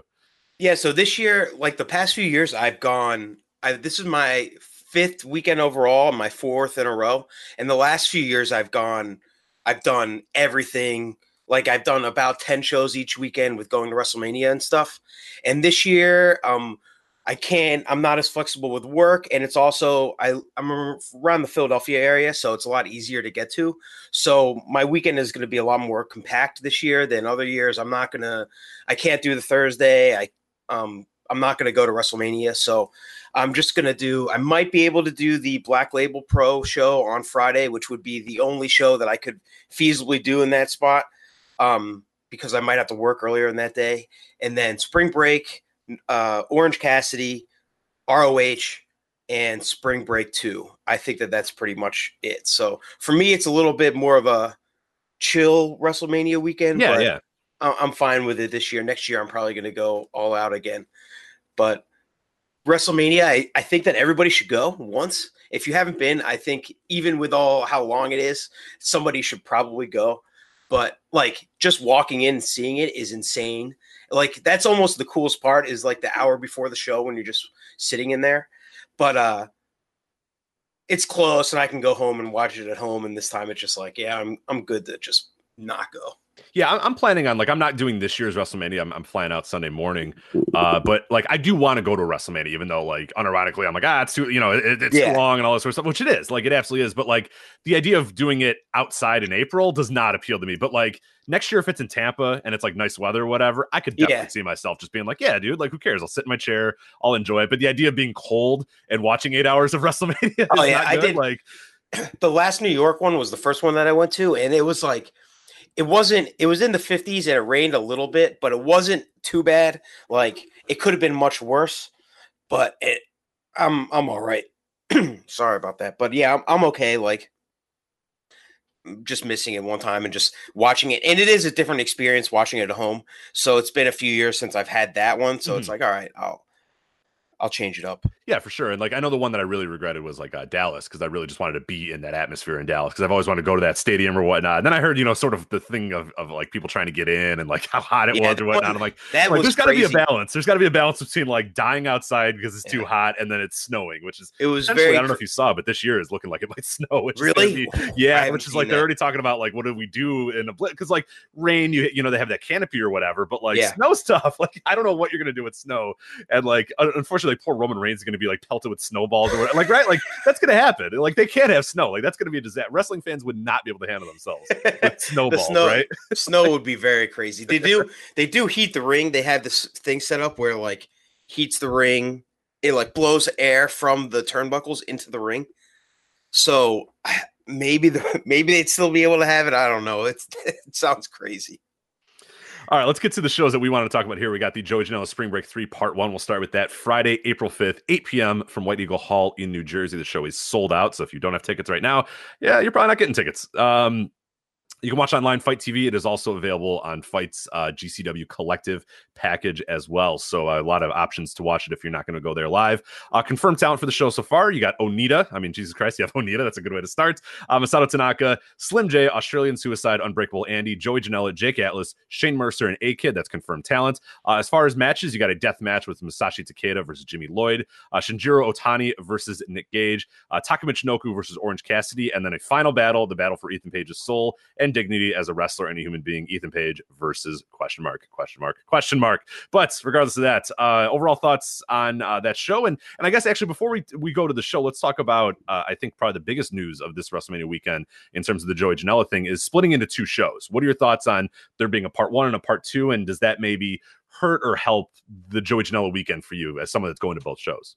I think that it's smart. So GCW, as a little background, if people don't really watch it too much, GCW last year, or GCW when it really started, I guess, was really a deathmatch promotion. But they did a good job of kind of making it so that there would be a little bit variety. They would go back and hit nostalgia deathmatch guys in the Northeast area and just kind of built from there, but also capitalized on the new young talent that was from there. And then after the Joey Janela Spring Break shows, especially last year's, they kind of turned into this hybrid current young guys deathmatch / novelty promotion. And especially last year, the novelty stuff was kind of what their bread and butter was. But at the very end of last year, starting with, I guess, really the Nick Gage versus David Arquette match was kind of a true pivot back, even though they never really abandoned the deathmatch stuff. But this year especially, they've kind of mainly been going back to their roots, I guess, and becoming more so of a deathmatch promotion. So I think that this show, more than like the other Spring Break shows, feels like an actual representation of what GCW actually is right now, and not necessarily trying to go too much with the novelty. It kind of is a hybrid of everything that they've been doing, and doing it as two shows. I mean, they sold out the first one right away, within minutes. It was before, and it was when No, sorry, it was before NXT was announced that night. So they didn't have any competition when it was announced, and they sold it out instantly. And then when NXT was moved, I think that they saw an opportunity of, well, everybody is just going to be at MSG. There's an open space right afterwards. People are also used to the idea of us running at midnight, so might as well do it that way. And I guess the argument is that it could slightly water down the cards, but I don't think that it will. And the thing that it does do is that the clusterfuck, which is on the second night, is a really long, exhausting type of match.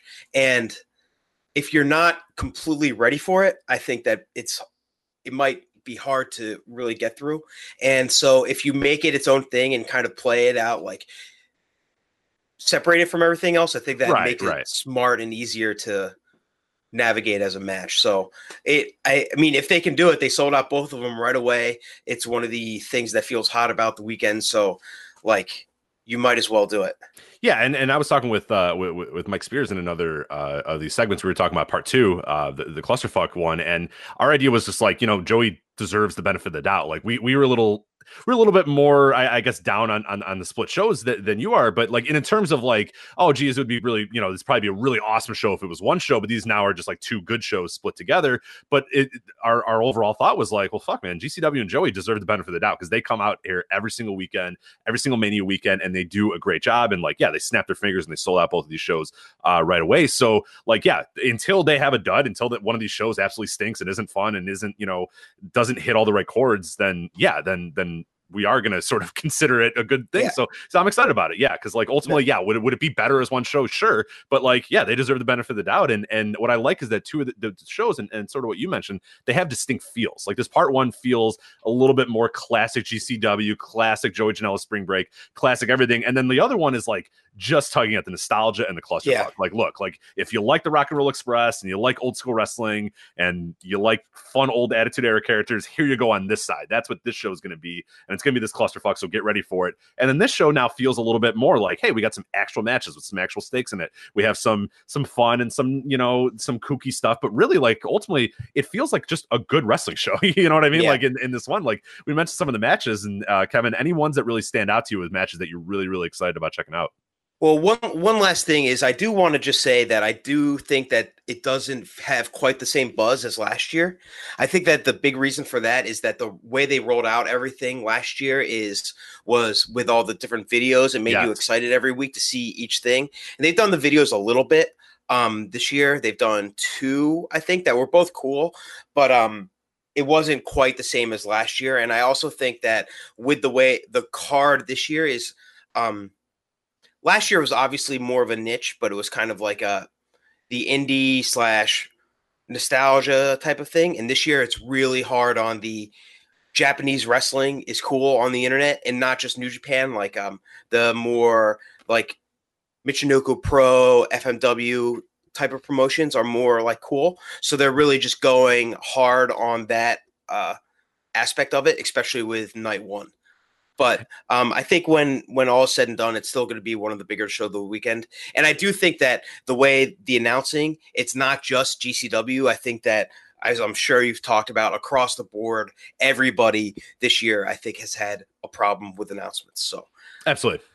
No, for sure. So let's get into the actual card itself. So I mentioned, a match that's sort of, and I've been kind of asking this to everybody. I think it's a good question. Like, what's a one match that you're really, really looking forward to that you think is going to be great, that we maybe all think is going to be good too, and you're just kind of reaffirming that it's going to be awesome?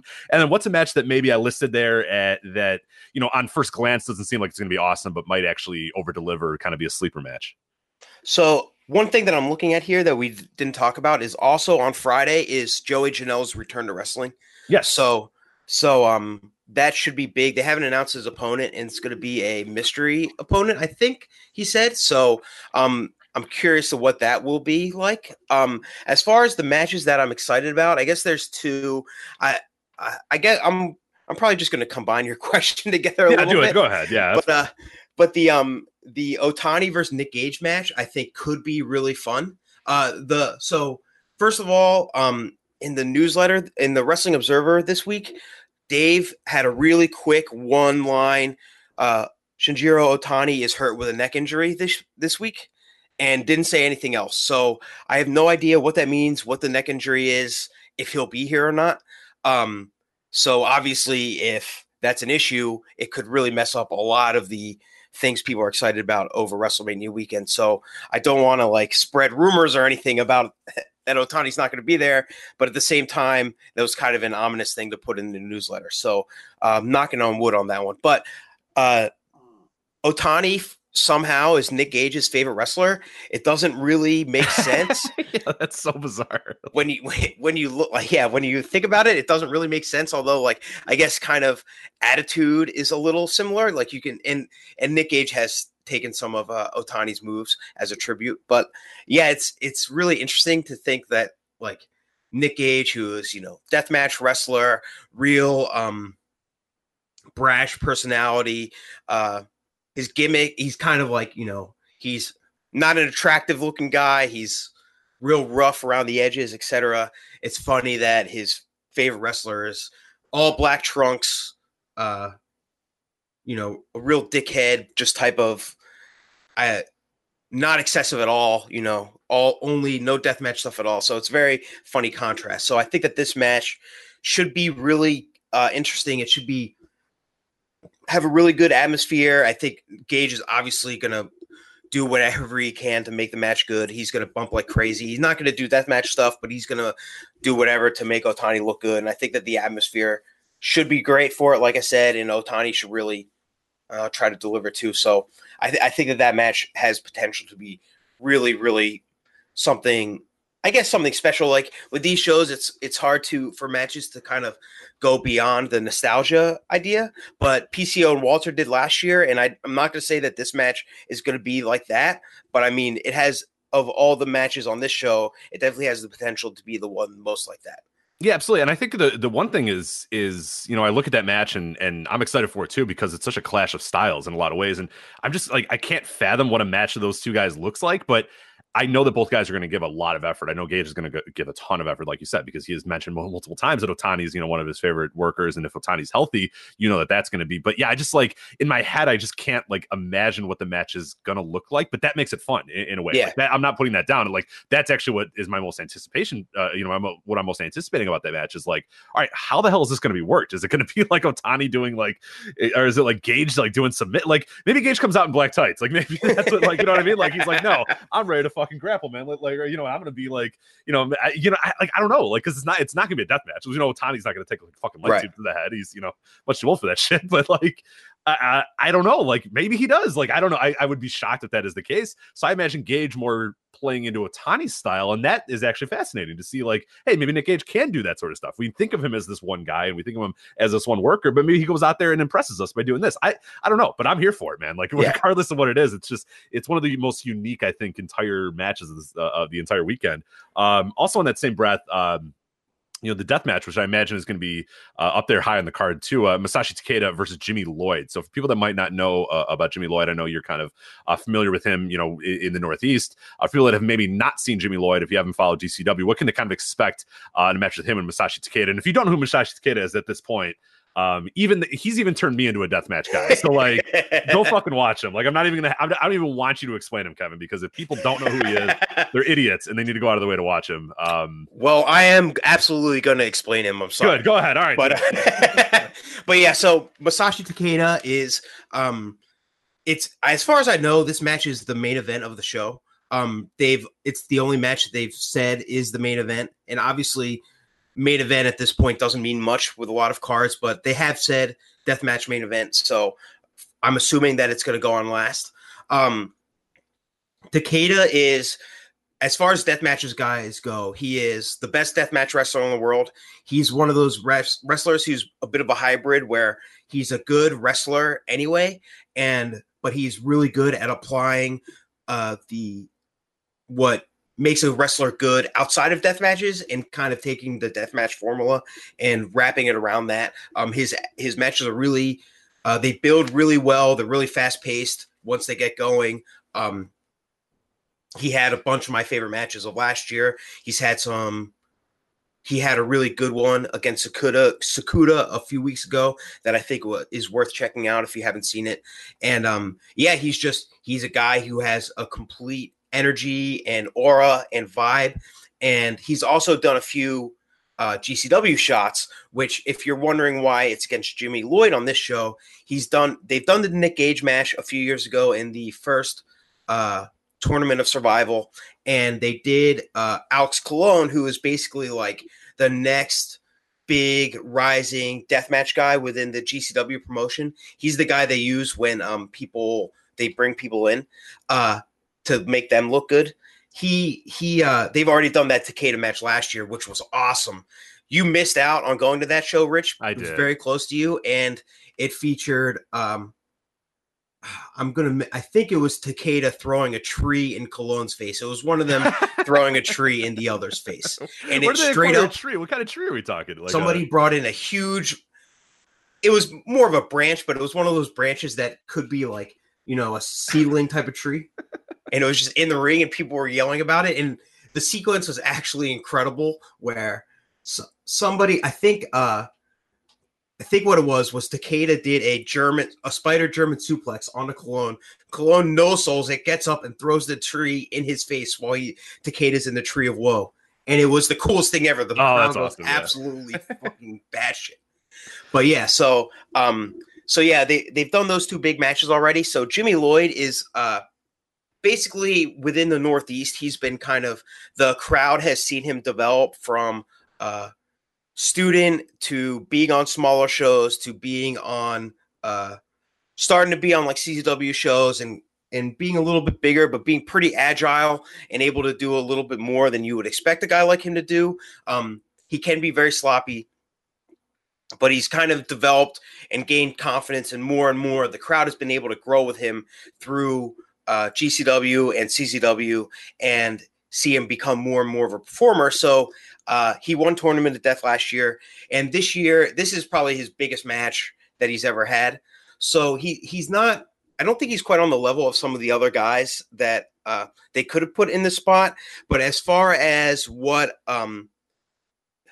putting a guy like that's your own guy in a big match like this, you can tell they kind of want him to be, if not the face of the promotion, another guy that can be up there, not at the Gage and Janela levels maybe, but, another guy that you can say, okay, GCW, Jimmy Lloyd is a guy I want to see. So I think that very much makes sense for what this show is, especially, like I said, it's spring break. It's one of the biggest shows they've ever done, and they are main eventing it with their guy that, maybe they want to be next. Mhm. So yeah, it's like I said, it's not necessarily maybe what my first choice would have been, but I completely understand the logic, and it makes a lot of sense why he would be in that spot. And like I said, Takeda, he can have a good match with basically anybody. So I'm curious to see if they can mesh together and what happens. I think it is cool, especially going back to what I was saying about this being more of like a GCW regular show. Right.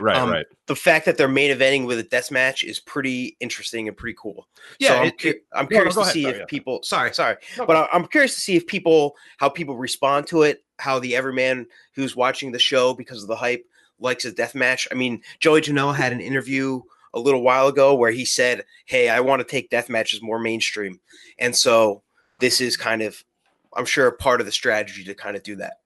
Yeah, and that's what I was gonna say is as you're kind of previewing and talking about it, what's cool is that in some ways I could see some fly-in people that maybe don't follow GCW, that don't follow anything, see Joey Janela Spring Break and think they're gonna get like, Glacier and all, what Right. the prior years were, or kind of what the part 2 is, which is like, hey, it's NWO Sting, hey, it's Mantar, hey, it's like, like that sort of stuff. Whereas this show really does have the look and feel, like you said, of big, like GCW in caps and then Joey Janela Spring Break under it. You know what I'm saying? Like, it feels like, because that's a purposeful match. Like a lot of the stuff that we talked about, Shinjiro Otani has that sort of, hey, this is like a kooky little thing, but like I think Spring Break sort of developed a reputation as being like, hey, Attitude Era guys, they're back now, and like, Right. it's kind of fun in that sense. Whereas this isn't that. Like you said, this is kind of tapping in a little bit more to the hardcore Puro fan. It's tapping in a little bit more to the deathmatch fan, and it's tapping in more to the GCW fan. So in some ways, it's kind of masterful. Like they sold this one out right away, and there might. And it was criticism prior years too, is that like people didn't know that GCW were running. It was Joey Janela Spring Break, Right. presented by GCW. You know what I mean? Like nobody cared about, like GCW didn't really felt like they got a lot out of those. Whereas now maybe in a lot of ways that they said, hey, this is Joey Janela Spring Break. And then boom, they kind of came back and made it a little bit more of a GCW show that people that now go to the show maybe come away with a little bit more of an understanding and appreciation for that company. And that can maybe help them moving forward. And then the clusterfuck, as you said, the part 2 feels like, all right, yeah, now it's kind of time for shenanigans. Right. Again. All right, let's just have a lot of fun with this one-off evergreen show that's just like whatever. And I think that's actually kind of masterful. And to their credit, they sold out both of them. And I think that on its face, this looks like a really fun show. And hopefully now this is something, because it was a criticism in prior years that like, look, these shows are great, but what is GCW getting out of these? You know, what is GCW really benefiting from these shows? Whereas this one, I think they truly are. Like this is going to be one that is sold out, and it's on the reputation of a Joey Janela Spring Break, which always delivers a good show. But now GCW can kind of say, hey, look, this is what we are. So if you like this, you know, we have this, and we're going to be running in this town, and we're running here, and they've been running more places, and they become kind of the upstart, you know, indie promotion in America. And I think this is a great opportunity for them to kind of say, hey, this is what we are. You know, there's still going to be some kooky stuff on the show because it's still a Joey Janela Spring Break, but this is what we are. And if you like this, and if you're into this, and you're into these guys, you know, come watch us when we come to your town. And I think that's going to a great way to book it. Yep. And 2 quick things just about the card.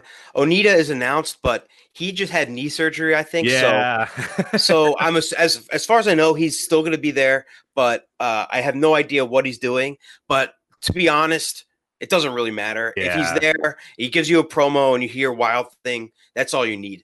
I've been at both of the American Onita matches, and the first one was incredible, and it had nothing to do with the actual wrestling. So it was just him coming out and then starting a singles match and then turning it into a 6-man in the most carny way possible, and then yelling about how the explosions they used in the match were wimpy and fake. Exactly. So. Yeah. For people that like, if you hear Onita's name and you're like, oh fuck, like, yeah, you know, it's better in practice. It's like, you know, Great Sasuke a few years ago or last year, I think. Listen, if you hear Onita's name, it's absolutely worth going. No, but you're not. Sure. It's like a once in a lifetime thing. But you have expectations of what you're going to see. You're not going for, like, after that show, people were disappointed that it turned into a 6-man. And I'm just like, if you're disappointed that it turned into a 6-man, you actually are not an Onita fan and don't know what's going on. Because if you are an Onita fan, this is the most carny Onita thing possible. And it was great. Right? Yeah. I love a few years ago when he turned, what was it, with the CZW, where he ended up not losing in America and then had Tremont come to Japan and then ended up beating him or something like that. It was great. Perfect. Yeah, but that's Onita these days. So yeah, if you're thinking you're going to get like 1995 FMW Onita or whatever, you're not. Like you're going to get, it's similar. Like I tell people when they go see Ultimo Dragon or when they go see Great Sasuke or whatever, like go there because it might be your last chance to see these legends, but don't think that you're going to get Ultimo Dragon versus Rey Mysterio. You know what I mean? Like that's not what you're going to get. He's going to maybe play the hits and sometimes not even play the hits anymore. Probably just do a Dragon Sleeper and walk out. But you're there for the entrance and the idea that holy fuck, there's Ultimo Dragon, or holy shit, there's Great Sasuke, or hey, it's Onita being a carny. I got to go see this and then pay $20 to get a picture with Onita being a carny. And that's so don't expect to get like a no rope explosion death match or whatever. Like that's probably not going to happen these days anymore. But depending on no matter what he does. You got something there. But the other 2 matches before we kind of move on to the Orange Cassidy show. Speaking of the guy, Taka versus Orange Cassidy, that is the ultimate kind of shitpost troll match too. I love that. That's going to be just a whole lot of fun. And it's Taka's first time in the US in like 15 years or something like that. So he doesn't do indies. He hasn't really come over at all. So it's interesting. I mean, Orange Cassidy is funny, but he's kind of transitioned more into being like, he's still a comedy wrestler, but he's more of like a character within the indie wrestling landscape that like can actually wrestle and people can actually get behind now. So it's going to be curious to see how this match is. It could be pretty good. Absolutely. Yeah. Let's all right, let's get to the other show here. Speaking of Orange Cassidy. Oh yeah. Do you know anything about this Ethan Page match? I have no idea about the Ethan Page thing at all. Question mark. So I don't know. And then also a bunch of the other wrestlers, I'm very much expecting there to be some sort of big scramble on this. So a lot of the other guys announced. Tanaka, I'm pretty sure isn't actually on this show. I think that when he got announced for the second show, they took him off this one, but he obviously could still show up. But guys like Slim J, Australian Suicide, Breakable Andy, Shane Mercer, A-Kid, whatever, all those guys, Jake Atlas, there's probably going to be at least one scramble type of match. And then also guys like Tony Deppen, et cetera, probably going to be on the show somewhere. So I could see those guys being in somewhere. But last year's opened with like I I can't remember if it was 4 guys or 6 guys with Teddy Hart no selling things and Kyle the Beast and all sorts of just craziness. And I wouldn't be surprised if this show opens with that again. Also, I got to get a plug since I'm on VOW, not a plug, but a shout out, where Kyle the Beast has gotten a lot of hatred and on the VOW network over the years. Let me tell you, the man has turned into a very great wrestler. He's very good. And I hope that on this show that he can kind of show that off. He's the guy I talked about, Cologne being the guy they use for deathmatch guys to make them look good. KTB has turned into the guy where if there's a new, younger guy that GCW wants to bring in and make them turn into make people talk about them, they put him against Kyle the Beast. It happens almost every single show. He does a really good job of kind of showing his power moves and making the other guys look good. So I have no idea if he's on the show. He's got to be on one of these 2 shows at least. I very much hope that he gets a chance to really show off, because I think over the past year he's been the most improved guy in the promotion by far, and has also kind of deserve. He's been, I won't say he's the MVP of the promotion, but he's kind of like, the 6th man.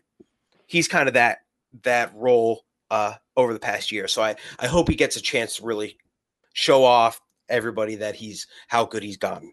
Yeah, actually, I don't know. I don't know about Joe, but I have turned the corner. I went to the GCW show in May of last year, and on the Patreon, I was on the Lens gimmick, and I confirmed to the world that I am indeed a Kyle the Beast guy now, because he came out there and had an incredible, I was very close to him, and I was like, oh fuck, he's like, I hope Kyle the Beast doesn't know that I'm here, because I talk a lot of shit about him.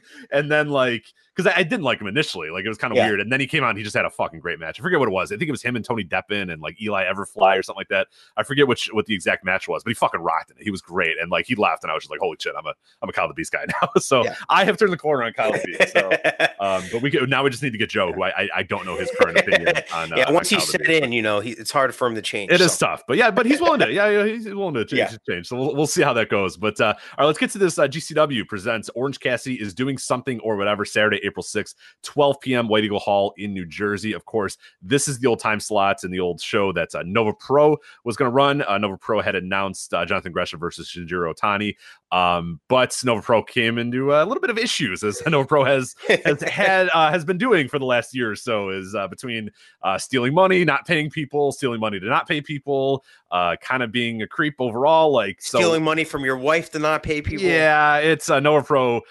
It's a very good thing that they're out of this weekend right now. Any thoughts on the whole Nova Pro situation before we get to what filled in for it?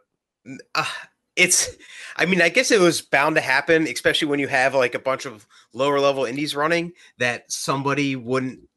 Last time in Orlando, a bunch of shows didn't happen. I guess it makes sense that this year it was just inevitable. It's interesting that it's a bigger one. I feel kind of bad for the guys. All right, I feel very bad for the guys that were on the show that are not going to be on the show anymore. But I guess that's just how it goes. The whole thing, part of me thinks it's well, this has been building up for a while, so it doesn't come as a shock. But it is a shame that it happened, but at least it happened beforehand so that they could kind of figure out what's going on. I don't know.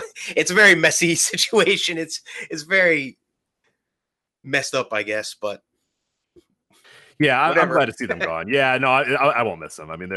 They've especially just not paying the guys that's something that every wrestling fan, no matter what you are, is something that you can sort of, regardless of what you think of the promoter, or what you think of him, or what's true or what's not or whatever, at the end of the day, just not paying dudes, even the stealing money from the wife thing or whatever, it's shitty and it's awful or whatever, but at the end of the day, people worked and then didn't get paid and got lied to and stuff, and that's bullshit in wrestling. So it was a trend, it appears. So exactly, yes. So Evolution took them out, and I think that's the good thing, is that they're gone, and replacing him is as of the recording of this, we are just 3 or 4 days from them literally announcing the show and announcing the matches. So the whole card isn't here yet as we're recording this, but I think they've done an incredible job in the short amount of time they've had, and so much so that I was initially going to go to the Pancakes and Pile Drivers, which is up against this show. I've decided against that, and I've actually bought 2 tickets to the Orange Cassidy is Doing Something or whatever show. So it's they've won me over already with these 5 matches, and again, GCW gets the benefit of the doubt, because I had some people on Twitter saying whoa, you criticize this match, some shows that are goofy and funny or whatever, but I'm GCW, man, they get the benefit of the doubt every single weekend.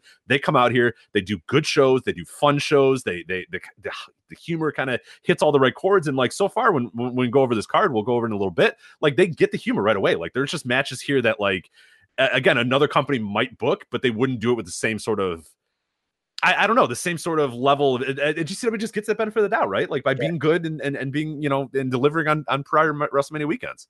Yeah, there's kind of like a self-awareness to their comedy somehow, where they understand like what is actually more funny these days and what people actually like, and can kind of capitalize off of that without being too like heavy-handed with like penis jokes and all that type of stuff that some other people might do in wrestling.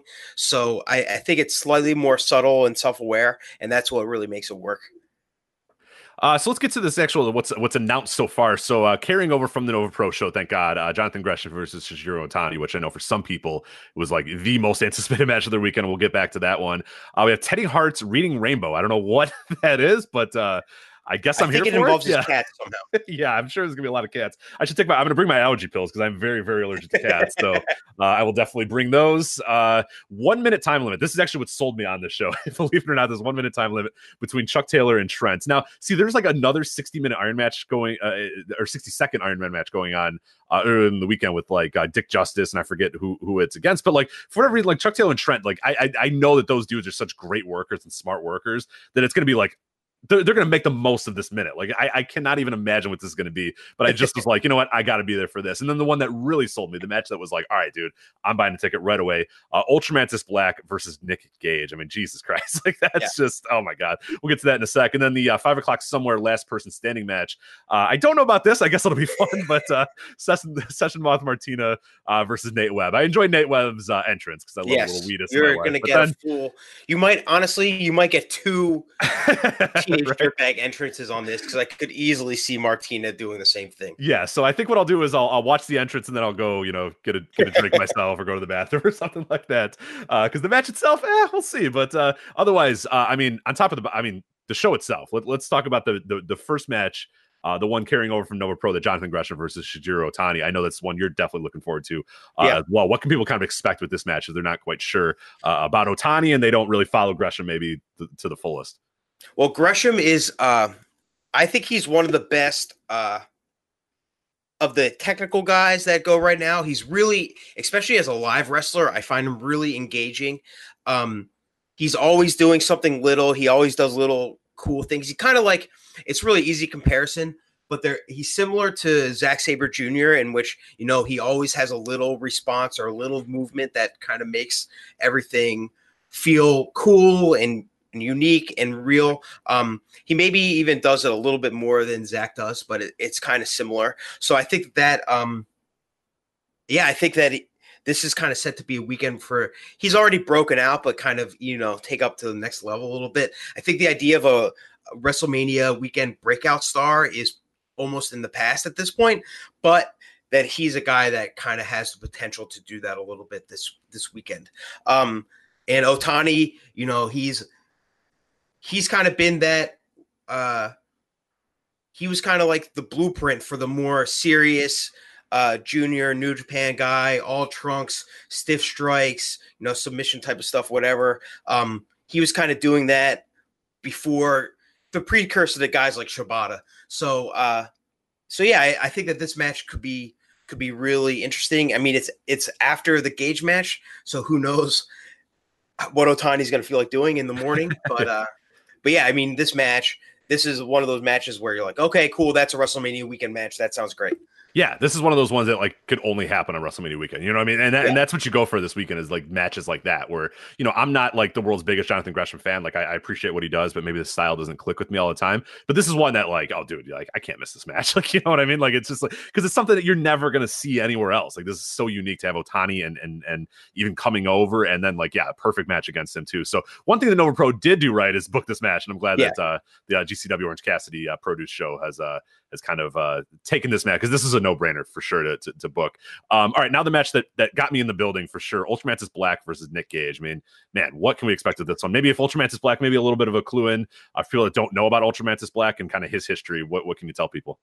Yeah, so Ultramantis Black is a guy, he's basically made a name for himself in the Northeast indie scene, but really in Shikara, he's basically like the kind of like been the lifeblood of the promotion for I guess since the beginning. I mean, really since I've been watching, which was like 2009, 2010 ish.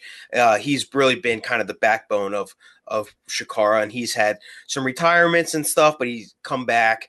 And so yeah, he's a guy. He's really one of those guys in a promotion that is really easy to latch onto. Maybe there's guys that are better that have come through, but like he's a good promo, and you can really get behind him as like your guy in the promotion or whatever. So yeah, I'm really excited for the fact that he is on. He got added to WrestleMania weekend really late. He hasn't really done WrestleMania weekend stuff. I mean, I think that Chikara has run before. I've seen them. I saw them run in New York, and I would think he would have been on the card, but I can't really remember it. And they had done at least Orlando. I can't remember if they did last year, but so he might have been on those. I honestly can't tell you if he was or he wasn't, but it's cool to see him on a show that isn't Chikara at WrestleMania weekend. I think that he's a guy that I'm sure most of it is by choice, but he hasn't really ventured outside of Chikara too much. So it's cool to see him pop up somewhere. And I did check before the show, and him and Nick Gage have wrestled once, at least that I could find on Cage Match, and that was just at the end of last year. So they haven't really wrestled each other too much at all. So I'm excited for that. They have advertised this as a Yuletide death match. Ultramantis, if you look at his tattoos, is a big Christmas guy. He's got 2 full arm sleeves of Christmas stuff. So I'm curious to see what this is. If it's more of like a comedy, like using things that you wouldn't see in a death match type of like WWE death match style match. You know what I mean? Like when they do those Nightmare on 34th death match type of things, and then it's just guys throwing Christmas trees at each other, or if they do like an actual real deal death match. Nick Gage, I don't think is doing any of those this weekend, so maybe he would want to. So I'm excited and curious to see what this match will be like. Yeah, I'm definitely anticipating a death match, but maybe a little bit, like you said, kind of like a comedy-ish death match. Because 12 noon on a Saturday is a little early for a death match. Yeah. You know what I mean? Like, I don't know if I'm ready for like a full-on death match here, but yeah, something a little funny would be. And Ultraman's is black too, wears a gigantic mask and stuff. So it's like deathmatch might not be the perfect way to kind of get across from him. But like you said, there could be ways to make it a little bit more fun and stuff. But yeah, as far as other ones, we said the Teddy Hart reading Rainbow. Who the hell knows? Probably something involving cats and Teddy Hart being weird. So that's fine. And then the 1 minute time limit. What are you expecting there with Chuck Taylor and? I honestly have no idea what it's going to be like. Somebody said somewhere that it could be slow motion, so a slow motion minute, which I guess would make sense. But I really have no idea about what this is. I think the strong thing of this show, and it's easier to say this in a bubble than it is to compare it to when you compare it to everything else going on this weekend, because kind of a lot of shows are doing the same thing. But like I said, it's GCW, so you give it the benefit of the doubt. This is a really good Saturday afternoon show when people have hypothetically been overloaded with wrestling the rest of the weekend. This is kind of a nice change of pace where it's real lighthearted. You're not necessarily expecting anything great as far as work rate. I mean, the main event should be great, but otherwise it's not like you're going expecting like these blow away matches the whole time. Right. But you're expecting a real like lighthearted, chill, low-key vibe to start your morning. And especially everybody's just going to be excited about Madison Square Garden and kind of wanting to shut their brains off, I think, a bit before that. So I think that this is kind of the perfect show to tap into all of that and just give people something extra, but also something where you don't have to think about it too much. You just kind of go, be entertained, and watch should be an entertaining, and I don't know if you could say it's going to be a good show, but I think it's going to be a fulfilling show with what you want it to be. So right. I think it fits a niche perfect at its time. Like, it does not need to be a blowaway show, because it's like you're probably nursing a hangover at this point. Like, you're kind of tired. You realize that like you've been to like 15 wrestling shows already this weekend. You're kind of sick of wrestling, so you need something to kind of restart the system there. And this definitely is a good one to do that. But of course, so that's all we know right now which is again a huge credit because they've only been, there's some shows that have been announced for months and have like 4 announced guys on it and no matches or whatnot. Yeah. So for them to already have half of this card basically booked, yeah, sure, it's Eddie Hart's Reading Rainbow in a 1 minute time limit match or whatever, but to have already a lot already out there is pretty good. So they're gonna have more by the time we're there. But yeah, knowing how GCW announces shows and everything too, my gut is that if this isn't everything, this is at least most of what they're going to announce. Maybe there could be some other things, but they like to do little, bonus matches or just announce a guy and then have other people just like, mystery type of opponent type of thing. So I went to see a show that they ran, which was a much smaller show a week or two ago. And they announced like 4 of the matches, I think, and then a bunch of the random guys, and then just did the show. There are some surprises. Chuck Taylor was a surprise on that. Gresham was a surprise. They just did some like, hey, these are 2 new guys. Here they are type of thing. So I really wouldn't be surprised on any of the GCW shows if they do a lot of that, but especially on this one, this seems kind of like a good spot for that type of thing on it.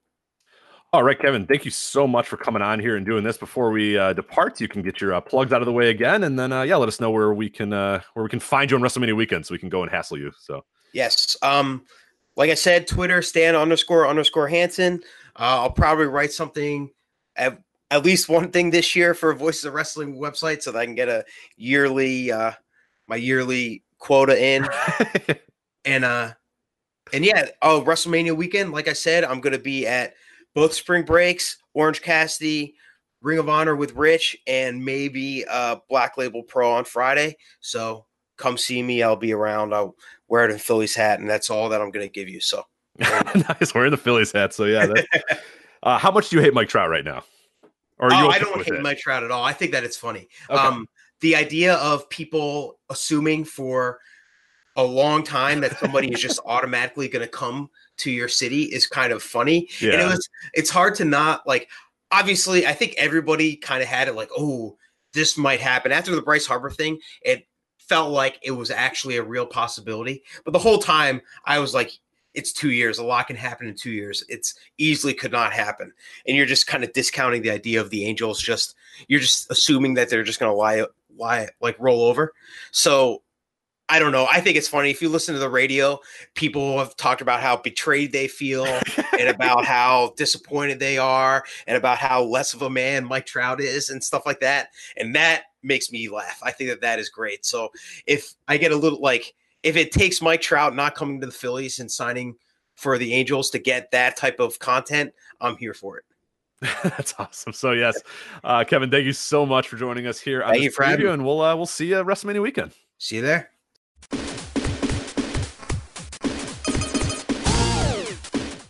All right, we're continuing our WrestleMania weekend preview series with our newest edition here. We are talking NXT TakeOver New York with the one and only Suit Williams. Suit, what's going on?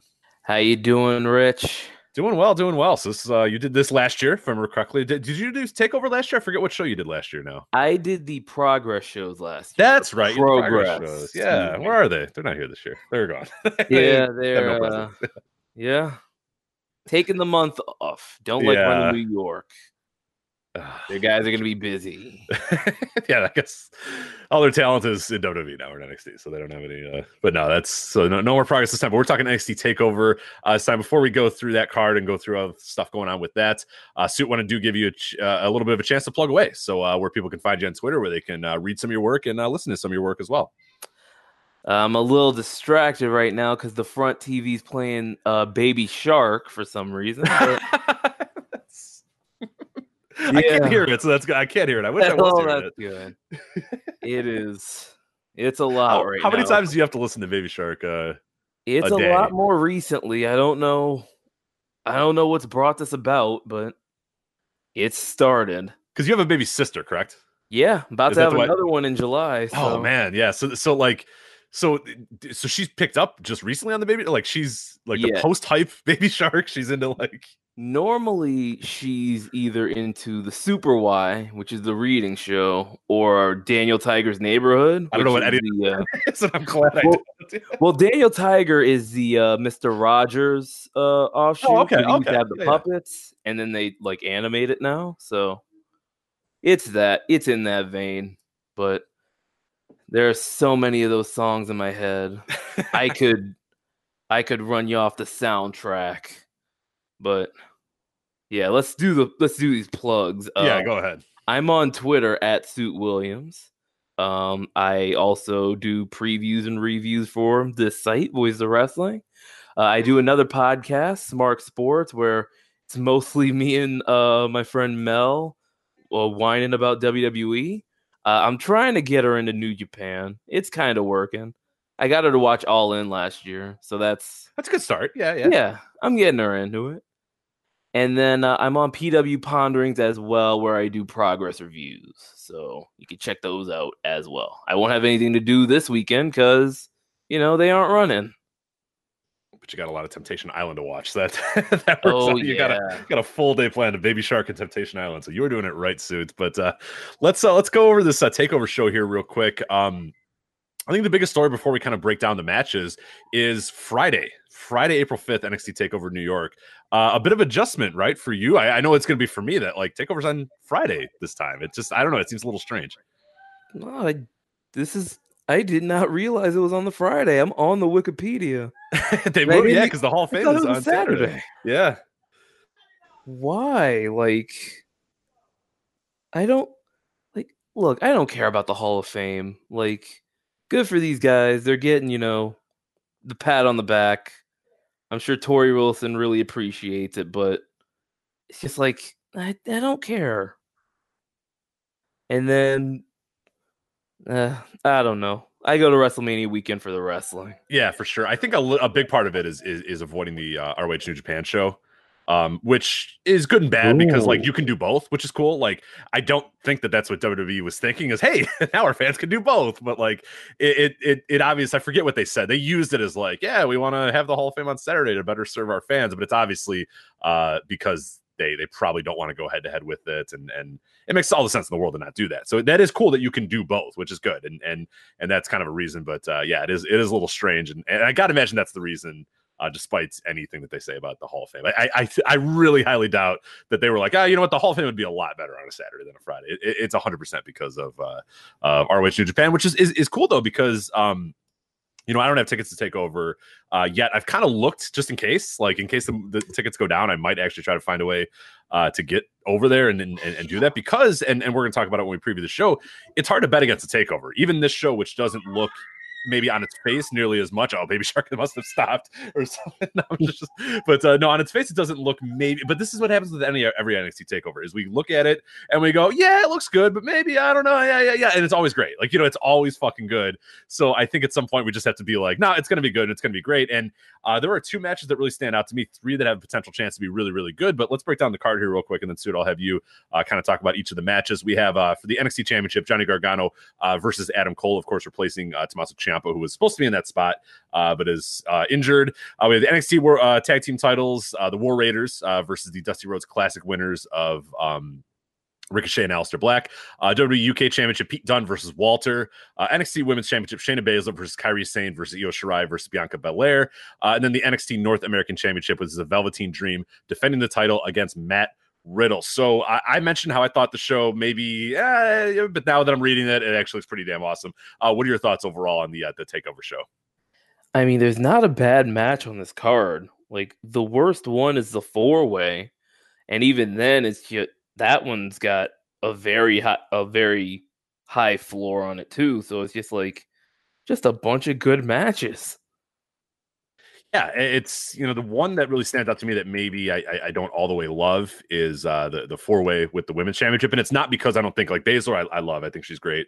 Kairi Sane and Io Shirai. I mean, Jesus, are you kidding? Like two of the better workers ever. And then Bianca Belair, who I think is maybe I think she's very good for her age, but has now kind of reached like an overrated status for me. And I don't mean in sense of like she's terrible or anything, but I think like people really think that she's like the next big thing and they're trying to get out ahead of it. And I get that, but she's not quite, I don't know, she's not quite ready for that. With that being said, she like absolutely fucking delivered the last month against Shayna Baszler a few months ago against Shayna Baszler. So that match excites me. The only reason I'm a little down on it is it's like a 4-way. I'd much rather prefer just Shayna Baszler versus whoever. Like I'll take that anytime over. But I mean, with that being said, that still looks like a great match. And then maybe the other one that doesn't really jump out to me is War Raiders versus Aleister Black and Ricochet. But I mean, we know the War Raiders deliver in big matches, and it's freaking Aleister Black versus Ricochet. So it's like even the two matches I'm like, I don't know, are kind of like still have the chance to be very, very good. But like top to bottom, this show looks spectacular. So let's talk about the North American Championship. We'll kind of work our way up then. Velveteen Dream versus Matt Riddle. I mean, what are you kind of expecting out of this one? I'm expecting, a lot of good out of this. Dream, he usually comes through in these big spots. And then Riddle, he's just like, what can you say about that guy? Like, he shows up. So I think this is going to be Riddle's big breakout moment in NXT. Now that his like introductory feud's out of the way, this is going to be where he shows up and shines. As far as who wins, I'd be fine either way. I would say Dream, but I don't know. I don't want to say it doesn't matter, but I mean it doesn't, because either way is fine. Yeah, I think I kind of like Velveteen Dream as the guy with the title for a while. I think when you talk about like especially with these NXT titles, you think about who it benefits the most and who gets most out of it. Like Riddle, I get the idea of like having Riddle in there and then he's just having great matches every single week and all that sort of stuff. But I think the Velveteen Dream character just works a little bit better if he's just got some gold around his waist. You know what I mean? Like he's just a little more cocky. He's a little bit more of an asshole. He's a little bit more over the top, and it works better if he's like beating these guys like a Riddle or whatever. Because then it sort of adds cred to Velveteen Dream while he's holding that title and talking about how I'm beating your dream your dream wrestlers and all that sort of stuff, and I'm taking them down one by one. Like I like that vibe a little bit more than Riddle having the title, and it's like, yeah, it's Matt Riddle being like, hey, I got a title, bro. Like it's cool. And it's like, nah, you know what I mean? Like I think Riddle is a guy who can lose and not hold the title and still not lose anything in terms of like overness. Does that make sense? Yeah, he'll be fine without it. Dream, it elevates him a little for bit. Sure. Yeah, and that's the way I look. And this one, yeah, you can kind of flip a coin on this one. I don't know that I have a real good feel for who's going to win that one, but I would prefer Dream winning it just because I think that that story works a little bit better. So last week or last WrestleMania weekend, you and I, we talked about Progress, as you said. Now we have a WWE UK Championship match to preview, which, man, this guy, oh my God, inject this right into my veins. Pete Dunne versus Walter. What are you expecting out of this match? And oh my God, Pete Dunne versus Walter. Good Lord. I'm expecting the match of the weekend. Like, there's not much of a storyline here from NXT UK. Like, it's just Walter booted Joe Coffey back to the mid-card where he belongs. Yep. And now we're getting a much better match on a real takeover. And so, it's just... Oh, go ahead, sorry. Oh, well, I was pretty much done, but I was just saying, like, yeah, this is going to be... I have high hopes for this one. The big question for me is, does Walter take the UK title away from Pete Dunne? Pete Dunne has had that title since a takeover show that I went to, Takeover Chicago. At the time of this recording, 670 days. That's going to be up around 680, 690 when Takeover actually happens. I mean, that's an incredibly long reign. I mean, shockingly long. Like, you'd almost think that they forgot about this title, but he's actually been, doing stuff and defending it and doing that sort of stuff. But like, do you think this is finally the time to move the title? Do you think Walter benefits by having the title, or do you think Pete Dunne it works to keep making this reign, or do you think maybe it's time to move it on? All right, here's what you do. I don't want Walter to destroy him, but I want it to be clear that Walter is better than Pete Dunne. Because if Walter just beats Dunne straight up, no cheating, just beats him clean, that then people look at, oh, they're the dogs. Yeah, sorry. The dog. We got dogs. We got kids.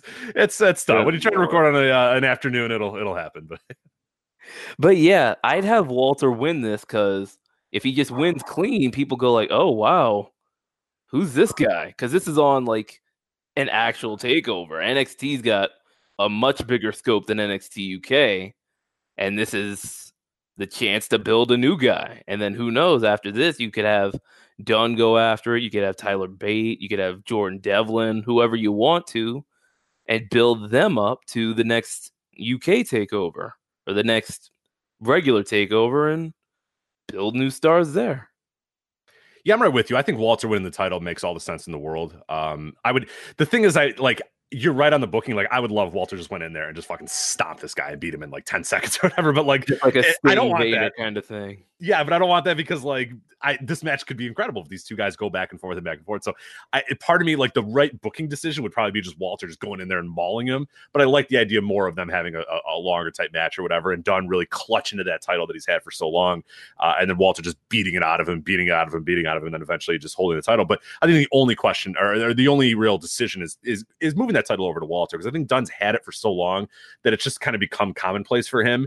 And I think the idea, or I love the idea, not that Pete Dunne hasn't been a great champion, he's been incredible, but I think there's more for him to do in other avenues. Like you said, he could chase, he could move up, he could just be doing, NXT proper stuff. He doesn't really have to be, just doing NXT UK championship stuff or NXT UK stuff. Or it just, to me, like, I'd love the aura of Walter having that title, and it's just like, oh shit, like, who's going to beat this guy? Like, God damn it. Like Pete Dunne, like, he's a little small, he's the bruiserweight, he's had this title forever, and he finds ways to win because he's so good. But like Walter, no one's going to beat Walter. They might as well just retire the title. Look at that guy. He's a monster. Like, so I love that idea of this big monster guy coming in, taking that title away from the longest title holder, and then just being this ominous force that's like, oh shit, no one's going to be able to beat this guy. This guy's going to have the title forever. So I think the right decision is going with Walter, and I think it would be I don't know that Dunn loses anything by losing to Walter, but I think Walter would lose a little bit of his aura if he came out here and then just lost to Pete Dunne. You know what I mean?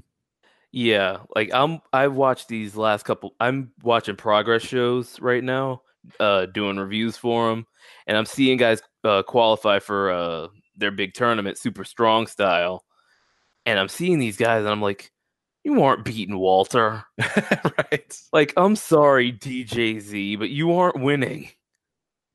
If you were to win this tournament, you aren't beating Walter. Trent Seven is not going to beat Walter. Like, there's nobody who can do it. And that's where the rub comes in. Because if someone does it, then there you go. Big star. I'll move on to the NXT UK, the NXT Women's Championship, not the UK Women's Championship. Shayna Baszler, Kairi Sane, Io Shirai, and Bianca Belair. Any sort of, where are you standing with, Baszler, who's had the title as well quite a while, jumping into a few little title reigns here and there. She lost and then won it right back. Do you think she kind of holds it here and stays through, or do you think maybe Kairi Sane, even Io Shirai, or does the upstart Bianca Belair take the title away from her on this night? I think this is tailor-made for Io to win the title. We've done the Kairi Sane route already. And Bianca Belair, as much potential as she has, and as good as people want her to be, she's not at that level yet. Her talent's not reached her full potential yet. And you hope it wouldn't, because she's only, 2-3 years in, right? So, oh, yeah, very early. So, yeah, she's got time. I think this is set up for Io to pin somebody else, and then maybe you do a Io Shayna match down the line. And then maybe if you want to, call Shayna up, because you got the rumors of Ronda leaving after WrestleMania. Maybe you could have Shayna come in and do something with whoever wins the Raw Women's title. So, yeah, that's what I think. Yeah, I like that approach a little bit. For me, Baszler's kind of done everything she can do on NXT. Like, I love the character, and I'm fearful of what's going to happen when she eventually goes to the main roster, because I don't know if Vince is going to quite get her in any way. But I think, yeah, like you said, once Ronda's out, like, I love the idea that like Becky beats Ronda at WrestleMania. She's out there just shit talking, the night after, or whatever, and then out comes Shayna Baszler, and now you kind of have like the spiritual successor of Ronda Rousey now is back and ready to go. In Baszler. So I think that would be the best idea, is to move Baszler away from the title. And like you said, I think Io Shirai is the perfect pick for this, because a lot of the feud's been sort of, Kairi Sane's been kind of at the center of the feud, and Io Shirai is just kind of like the other one, and I think that's a pretty fun booking way to go about it, because like you're not going to expect her to win it. You kind of think, oh yeah, she's just kind of the secondary, and she comes out there and surprises it, and then she's got to kind of prove herself, as the champion. And for Belair, like, I just think it's a little too early for Belair. I think she's much better just kind of chasing for right now, and chasing. And her time's going to come, and it's going to feel right when it actually eventually happens. But I don't know how you feel, but I don't feel like this feels right. Like, if she won the title at TakeOver, I don't know. I'd feel like it was kind of rushed, and I feel like there's not, there's a time and a place for them to do a proper title win for her, and I don't know that it's right now. I would build her up for next year. Yes. I would have people ready for Bianca Belair to win it at NXT TakeOver Tampa, which I mean, they might as well do it at Full Sail then. Maybe they will. Yeah, that's because you got the Lightning's arena, right? That's Oh, Tampa Bay Lightning. Not do it outdoors. Fuck it. Do it at the Raymond James. Who cares? Like, yeah. I'd love to see a takeover get rained out. yeah. They'll have the canopy, I guess. But yeah, this WrestleMania might get snowed out. That's gonna be pretty fun when there's snow there. Yeah. But that's gonna be good. Luckily, this takes place at the Barclays Center, so they don't have to worry about that. Which is actually an interesting point. Did you hear the talk that some people were saying? I don't know why they don't just book the football stadium for Takeover. Which I think I mean that's ambitious as hell. I mean Takeover's been having some trouble. I mean this show is doing pretty well, and there's some tickets still available. But yeah, I don't. I think a football stadium for Takeover is a little too ambitious. I think that's biting off a little bit more than you can chew. I don't think WrestleMania is going to like. Do you think WrestleMania is going to sell out? I have no idea. WrestleMania is tricky because it's just like they just make up the numbers. Yeah, well, that too. Yeah, that too. And like that is an interesting point. But like because it's such a travel thing and like a once in a lifetime thing or whatever, I get it. But like Takeover is still like kind of your hardcores of your hardcores. Like you can tell every time you see like some random, NXT person appear on Raw or whatever, or the Royal Rumble, like half the people don't know. I'm in a room full of people that watch wrestling, almost every week. And Aleister Black comes out and they're like, who the hell's this guy? Like, what the hell? And I'm like, oh, Jesus. Like, I tell you to watch NXT. They don't though. You know what I mean? There's just your universe fans that just watch, the main roster and Raw and SmackDown or whatever. So the idea that like, you're going to get all of them to go to a football stadium or some giant stadium it's tricky. I mean, maybe if you just do the lower bowl at that point, but yeah, I think what they're doing with takeovers right now of running them into the bigger basketball arenas while they do the stadium shows for WrestleMania is the best way to go about it. Cause I think that you'd lose a lot of atmosphere, I think, for a takeover if it's just in like a half filled football stadium. Right. The wrestling will always be better with a full crowd than with half of a crowd and a bunch of empty seats. Yeah, right. Like right. You don't want it to look like a Von Erich stadium show where they're in the end zone and the only people there are like on the ground. You don't want it to look empty. Right. And I think another thing too is NXT has so much atmosphere, and you're just never, ever, ever going to get that atmosphere at a football stadium. You're never going to get that atmosphere at a big time state. Like the stadium shows just don't have that same noise level. Where I think like the Barclays Center is a perfect spot for them, or any like these little basketball arenas, because like people go in and people make a shit ton of noise, and the crowd seems super hot or whatnot. It wouldn't. I just don't know if it would come across all that well. And so I'm always an advocate of takeover staying, in like mid-size arenas or whatever versus ever going to like big time stadium shows, because I just don't think you're going to get that atmosphere. Even if the crowd is making noise, it's just going to get lost, and NXT is so much of like crowd investment and whatnot. So that brings us to our final two matches. NXT Tag Team Championships, the conclusion of the Dusty Rhodes Classic. You got the War Raiders defending their titles against the Dusty Rhodes Classic winners, Aleister Black and Ricochet. What are your thoughts on War Raiders versus Black and Ricochet? I mean, it's just going to be good, isn't it? Like, it's these four good guys, and they're just going to wrestle.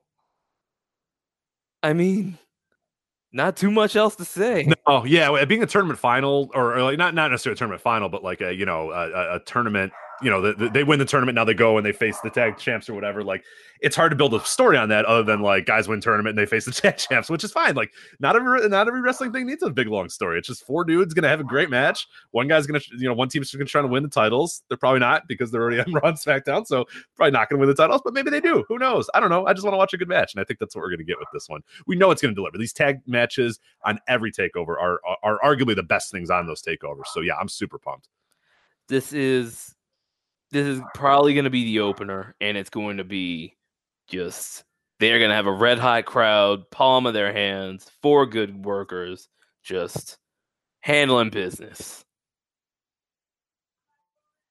To the main event now here. This is going to be the big one here. Obviously, this changed a lot with NXT Championship. Now, Tommaso Ciampa had to relinquish the championship after having it for, I forget how many days, but it was quite a while. I don't have the days in front of me off the top of my head. But again, NXT has done a great job of protecting their titles and making them that much more important, that when a title switch happens, it's like, holy fuck. Like, it's because it's been so rare. That's what we talked about with the NXT or the UK Championship. But Gargano and Adam Cole are going to be your two guys going for the NXT Championship here. Is it finally time for Gargano to get that title? He's showing the edge.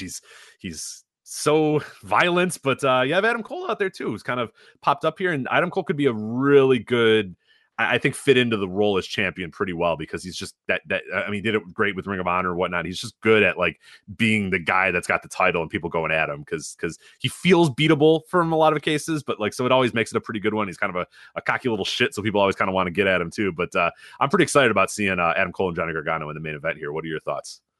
Well, this is also going to be 2 out of 3 falls, according to Wikipedia. Correct. Yes. I think Gargano's going to win. Like, I think the buildup was for Gargano to beat Ciampa here. But as someone who wasn't entirely into that storyline, I'm not glad Ciampa's out. Like, I'm not glad he's hurt. But him being out and like shuffling the deck a little bit has made this takeover a little bit more exciting, because like they're booking on the fly and things are always a little more interesting in WWE when stuff kind of just gets shaken around a little bit. You know what I'm saying? And yeah, so I think Gargano's going to win. I think it was set up for it. I think Cole's here. He's very good in like these takeover matches, because like TV Adam Cole, he's whatever. But you know, you got him versus Ricochet from, I think it was New York. That was really good. He was real good in the ladder match from last year, and so I think him here, big match, probably the main event, almost certainly the main event, and with Gargano, who's one of my favorites in this entire company, they're going to make some real good stuff. Yeah, no, I'm super excited about it. And like you said, there are people, and I totally get it. There were people that were so invested in the Gargano Ciampa thing and invested in that story and wanting to see the kind of the payoff or whatnot. And I get it. I absolutely do. Like, I totally get it. I was kind of done with that story last year at TakeOver. So the idea that they were going to run it back this year, I was just like, oh God, like, all right, fine, whatever. Yeah, let's go ahead. But I love this. I love that now it's kind of shaken to its core. Ciampa's out of the mix for right now. Not obviously, I don't wish injury upon someone, but I like that it's kind of freshened it up a little bit. And now we have a real path where this NXT Championship, I don't know who's going to win this. I could see Gargano very easily winning it. They've done a good job of pumping him up and getting him ready for that spot as well. And then Adam Cole, it makes all the sense in the world too for Adam Cole to win that title, because I think, like I said, he's sort of that.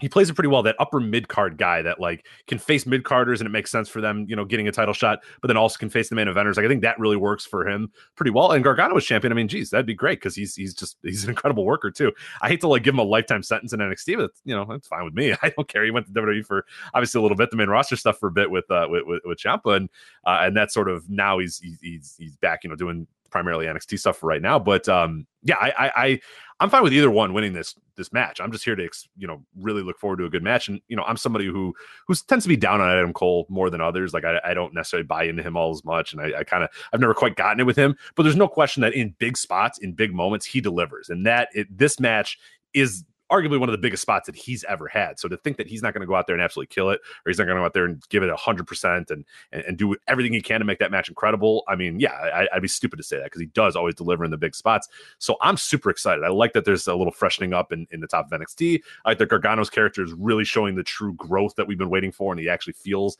and looks different than he has for quite a while. Adam Cole ascending from the Undisputed Era. Like, I'm all in on this. And now I'm just kind of sitting back and saying, I don't know. I mean, so your prediction of who walks away from this takeover as champion, who do you think? I think it's going to be Gargano. Like, because him chasing Cole feels like he's been on the chase too long. He's been chasing Ciampa for God knows how long. Before that, he was chasing Almas. Like, this is the time for Gargano to win the title, or else if he doesn't, he'll start feeling like Goto. And we don't want to feel like Goto. Right. Yeah. And that's kind of, I guess, my thought is that if Gargano doesn't win, it's like, all right, dude, just step on back. Like, you know, just go to the main roster, get out of here, because there's no real coming back from that. But Gargano is great at the chase, though. You know what I mean? Like, he is one of the better like chasing guys ever. But yeah, coming here and then like losing again. And man, I could see them doing that. And then like the story is just that like Johnny's just like, I can't get this monkey off my back. And it's like, no, okay, we've been doing this story for 3 years now. The monkey's not going to leave your back. You know, like, I don't know if I'm in for like Gargano freaking out that the monkey's on his back and he's trying to win or whatever. But I don't know. Maybe there's a way that they can tell that story and it'd be pretty entertaining. But yeah, I'm good for either guy winning this, really. I think Cole winning would be interesting, but Gargano getting a little bit of a title reign would be fun too. I think it's probably his time to do that, and for the exact reasons like you said, just because my God, having to imagine him do, sort of. It's gonna be tough to have him in that spot where he's just like, I can't win the title again. Like, it's just, I don't know if anybody's really quite here for that, but the match itself should be awesome. Yeah. I can hear the Johnny loser chants now. Right. Like, you don't want to get and I know that they're kind of leaning into this heel character a little bit more, which is fine, but then he just becomes a chump. If he just keeps losing, it's like, why am I? No, you don't ever win. Like, I'm never going to buy into you winning. So I think he does need to at least win the title here, and then maybe he loses it quickly after or something like that. And then you can sort of tell that story, but there's no way that you can have him just lose here and just walk out there, the next week and just be like, come on, dude, you suck. Like, I mean, we say this. He won the North American title at the last takeover, but then he went up and lost it on TV. Right. Oh, yeah, you can't even tell that story again because they already told that. So, yeah, shit. All right. He better just win the title then. Let's go with the win the title. But I like Cole as the champion too, so it's tough. Yeah, I would prefer Gargano. Like, I do think Cole does well in these big spots, but I think Gargano, he needs to win. He needs to have his run and then lose it some point in the future. Maybe he could lose it to Cole. Who knows? All right, so Suits, overall thoughts on this takeover, and then we're going to talk about a little bit about the weekend, and then we'll say goodbye. But yeah, what are your thoughts on this takeover? Is this another one that we shouldn't bet against? I mean, why would we bet against this one? Because the card's pretty awesome. But what are your overall thoughts just on takeover? What are you expecting? I guess this just looks like a stellar show, and if they keep it from being bloated. If they keep it around 2 hours instead of going to 3 because it's WrestleMania weekend, because they need content. If they could do that, this could be the show of the weekend. Like, I don't see too much top in this. Like, I'm not expecting it from WrestleMania, and there's, maybe the MSG show, but I mean, this might be just a lot tighter and a lot more. A lot more bang for your buck, I'll say. Yeah, for sure. And so now this WrestleMania weekend, you were not going, correct? No, I let WrestleMania come to me. Yes. Oh yeah, they're in New Orleans every other year, so screw it. They'll come again in like 2 years for you. Yeah. So apparently they get the Superdome and New Orleans, not Smoothie King Center. Smoothie King Center. Yeah, I call this. They haven't been New Orleans Arena in like 6 years, but. We've talked about that when you grow up with like a certain term, or not even grow up, but like when your fandom is shaped like in a certain years or whatever, you just call it that arena forever. So I totally get what you're saying with that, because I call the White Sox Stadium US Cellular Field, which is still like a corporatized name, but it's the one that I grew up with. I'm never going to call it Guaranteed Rate Field. Like, I'm just no, US Cellular Field, even though it's the same thing. It's just a corporation slapping their fucking logo on it. But I do call the New Orleans one the Smoothie King Center because I love. That name. It's among my favorite. It's a close second to the Talking Stick Resort Arena in Phoenix. But how's the KFC Yum Center rank on that? Oh, the KFC Yum Center is pretty great too, and that's been there for a while, if I remember correctly too. Yeah, I like the old KFC Yum Center, but yeah. Go ahead. To get to the point I was making, apparently New Orleans just gives them those stadiums for free, like when they want to come down. And then somehow New Orleans, like, they profit from it, from the hotels and all the stuff that the tourists come down and do. So I'd expect them in New Orleans a lot more often. Yeah, no, and that's everybody kind of likes going to New Orleans too, because everybody just drink and walk and enjoy their lives. So New Orleans is awesome imagine if you don't live here. Yes, right. I'm sure. I don't envy you at all, because a bunch of random tourists and drug tourists walking my streets would be very, very annoying to me. But yeah, you're gonna get a WrestleMania pretty soon. I'm imagining, and pretty much every NBA All-Star game there is a groundswell of like.